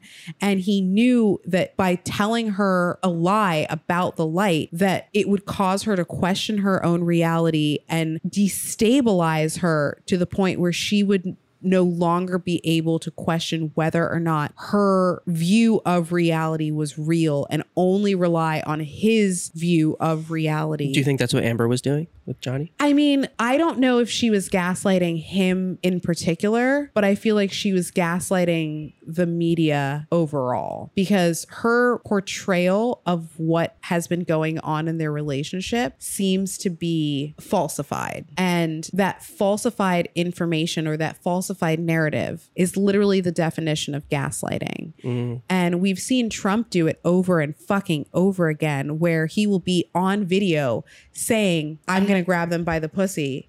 And then turn around and be like, I never fucking said that. Right. There were so many people at my inauguration. Right. More than at Obama. I had the biggest numbers. He literally tweeted just a few days ago, I won. Okay, Betty. How's that different from just lying?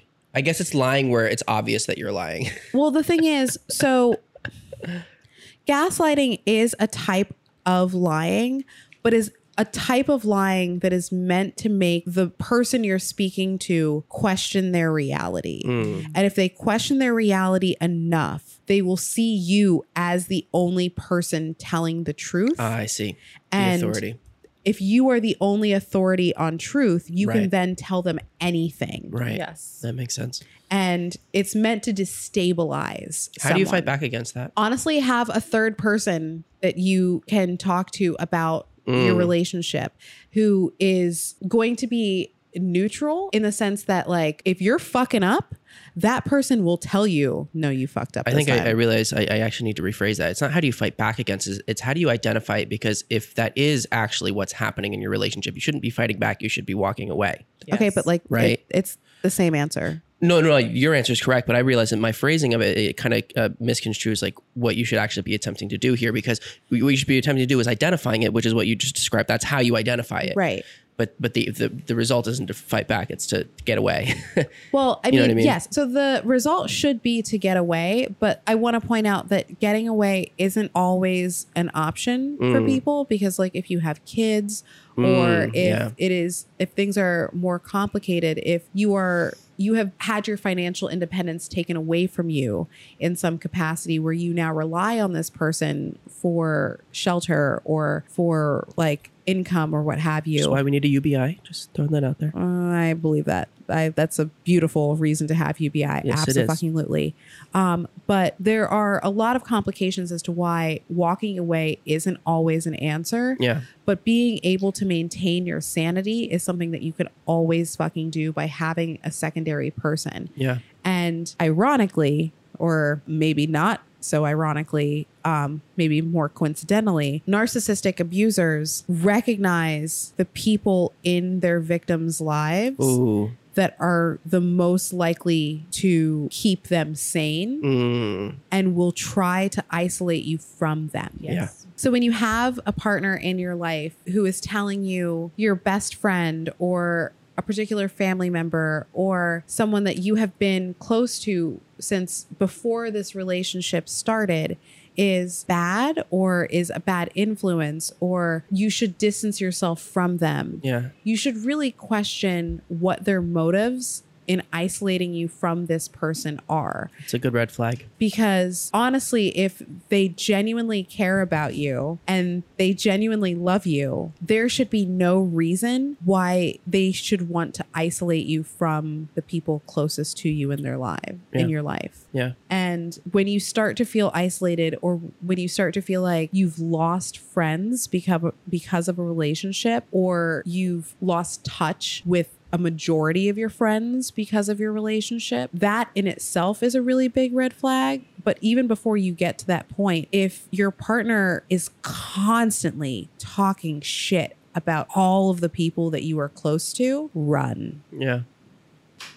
Just fucking run. Like, especially the people that you know for a fact have always kept you grounded and have always kept you sane and have always been very level and honest and open and trustworthy people. Those are the people that narcissistic abusers hate. Yeah. And it's really funny because like when narcissists come up against me and like meet me, they either try to get really close to me or they just talk mad shit about me and try to ruin my reputation to whomever they're trying to isolate from me. And it's just really funny to watch them do one of two things, because I'm like, because the thing about narcissists, like textbook, and we're talking about textbook, like narcissistic personality disorder narcissist, not just someone who's kind of feeling themselves from time to time. Two different types of narcissism. It's when I come across someone who is a textbook narcissist, they're the most predictable fucking people. You can like clockwork, like you can set your fucking clock with their behavior.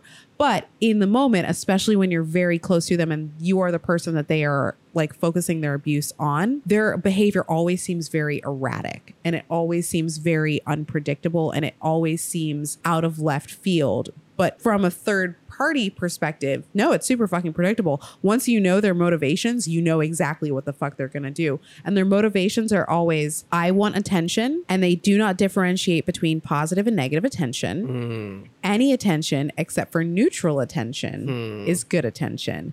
Neutral attention is always hostile attention, and hostile attention will be met with hostility. Always.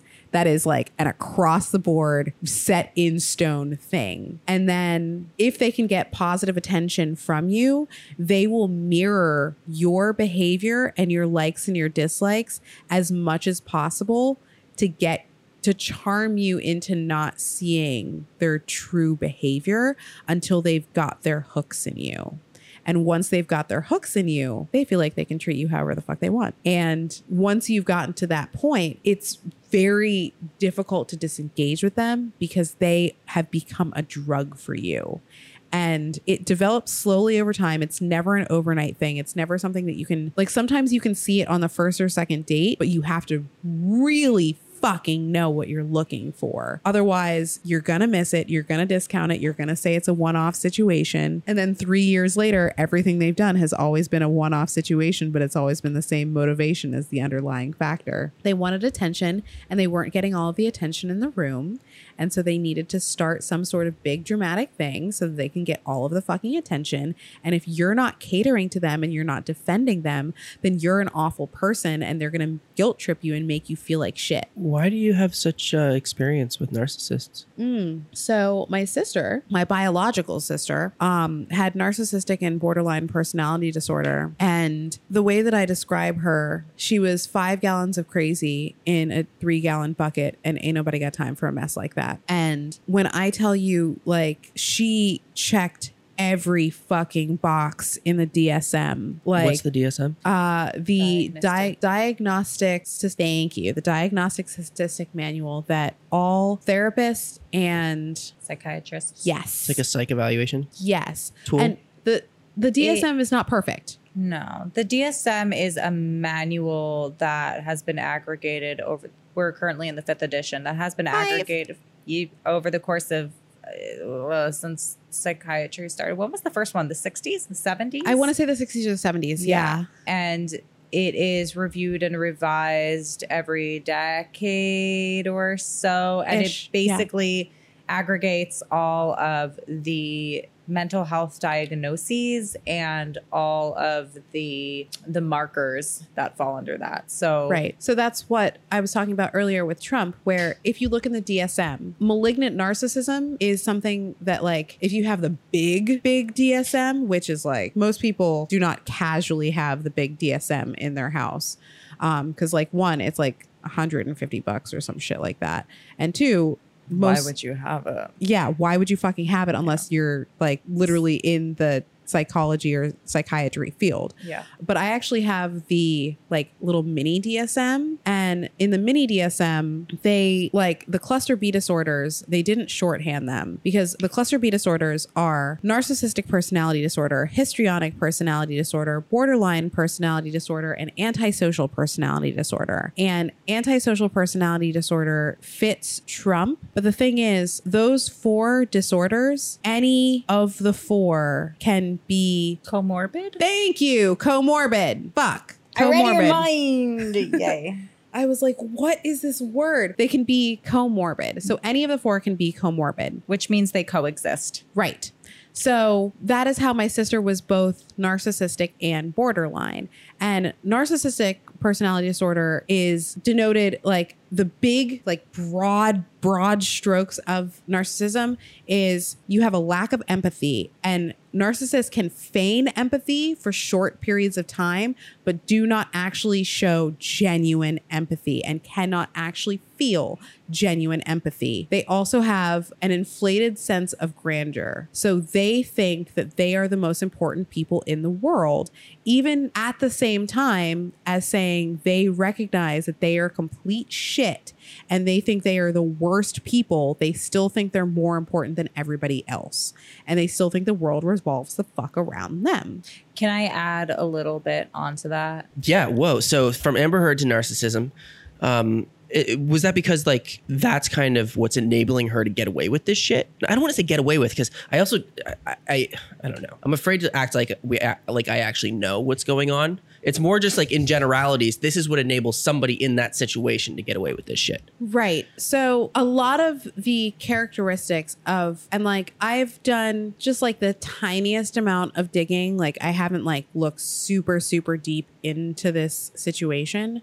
But the reason that I brought this up is because a lot of the trademarks of narcissistic abuse are present with the Johnny Depp Amber Heard situation. Right. And it seems like she is the narcissist in this situation.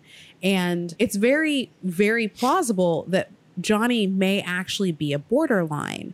And the thing about narcissists and borderlines are they are the peanut butter and jelly of crazy town. Well, I was going to say they could be like they're both just contributing to each other's delusion to a certain degree. Narcissists and borderlines magnetize towards one another, and they give each other just enough of what the other seeks that they kind of keep revolving around each other like two black holes spiraling. That's dark. So it's eventually they will destroy one another, but it's very difficult for them to actually disconnect. It's not impossible, but fucking difficult. I have a question. Yeah. So we've talked about how to avoid this in our relationships with other people. How do we avoid this behavior in ourselves, and how do we recognize it and attempt to make sure that we're not exhibiting this kind of behavior? Because I mean, do narcissists know, hey, I'm a narcissist, I'm doing all these things, or are they completely oblivious to it? Some do and some don't. And can we be like somewhat having some of these things and not being completely? Yeah. So great question. Some people are narcissists and they do recognize that they are doing these things. They're a little bit more on the Machiavellian side. Mm-hmm. But a lot of Sadistic. narcissists. Oh, no. Machiavellianism is manipulation. Yeah. It's not sadism. I just meant that they're aware that they're hurting people and they're doing it on purpose. That's No. Machiavellianism because it's like purposeful manipulation and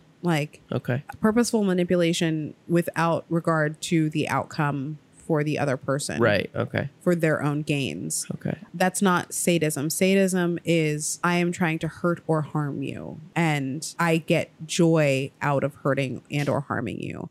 And if you are pathological in harming someone, and we talked about this in the kink episode, that like hurting someone is great as long as it's consensual. Harming someone is never okay. And if you are pathological in your desire to harm someone, that actually is classified under the antisocial personality disorder. But the easiest way to recognize, hey, am I fucking up? Am I shit? Am I the baddie? Am I the baddie in this situation?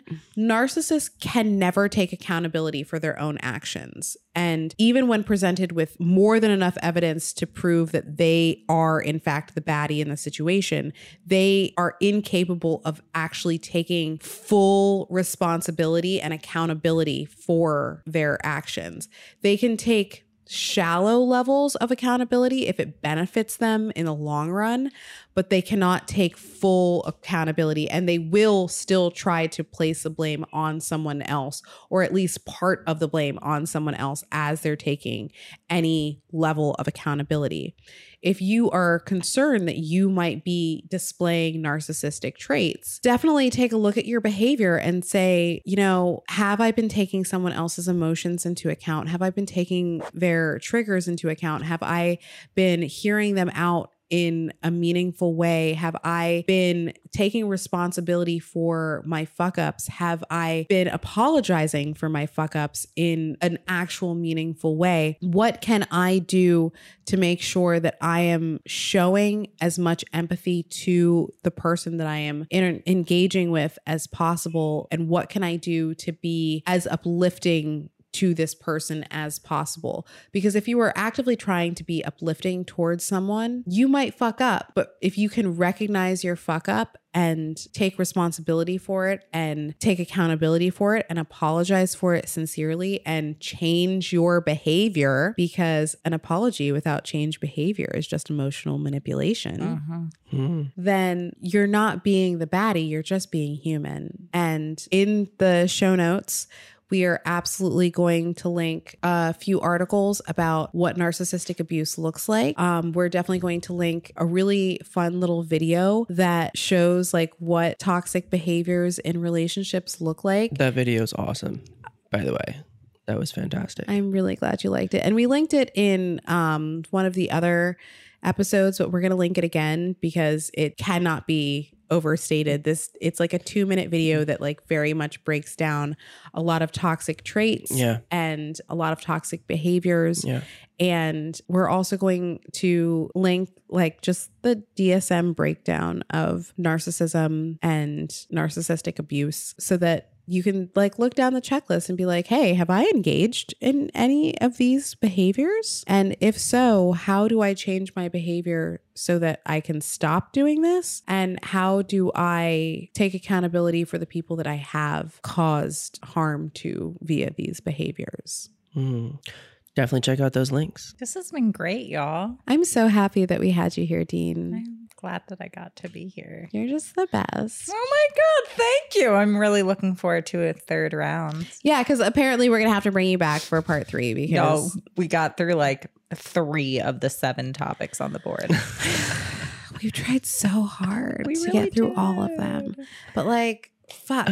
Like you get me on a tangent about narcissists and I'm going to talk about this for like 5 hours. So I think that you should do an entire podcast about narcissism and you should have someone on who is a narcissist and is aware of it and has education to back it up. I have someone specific in mind. I don't know if he would do it, but I have someone in mind. I'll talk to you all about this later. You're definitely going to have to tell me that person off camera, but like, wow, okay. I legitimately have not met in my personal experience a narcissist who has like most narcissists will openly admit that they are narcissists if you ask them, which is just really fucking funny. If you're ever wondering, is the person that I'm dealing with a narcissist? Ask them. Really? So also we do have to take into account that like personality disorders differ from general diagnoses. Correct. It's a spectrum. Yeah. Right. There's everything from subclinical to Jesus fuck. You are so textbook. It's not even funny. Human beings are messy. Yes, we are. It's hard to put We're people messy in. and we're complicated. It's hard to box people in and be accurate with it, Yeah. Right. Okay. I want to eat my French fries. Okay. It's time for dinner. We've been at this all evening. If you're still hanging around at this point, I hope you are. thanks for enjoying the conversation with us. We'd love to hear from you. What are you guys working on today? What's going on? What did you think of this conversation? Did you have any thoughts or comments? Please let us know. Am I just like the angry black girl friend that you're sick of hearing from? Or did I actually explain things in a way that like made you feel okay about stuff? Or did you feel like I was harping too much on narcissists and you think I should give them a break? I'm not gonna. Do narcissists deserve a break? Do men deserve rights? Ooh, don't get me started on that one. We don't have another 3 hours in this podcast. Maybe next time we can talk about that in our gender issue. Let's do it. All right. Awesome. Thanks for hanging out with us, guys. Thanks, Dean. Thank you, y'all. Dean. We will see you all here in the next one. Have a great rest of your day. Yay. Bye. Bye. Thanks for checking out this clip from our show. To watch more clips or full episodes, click on our profile below.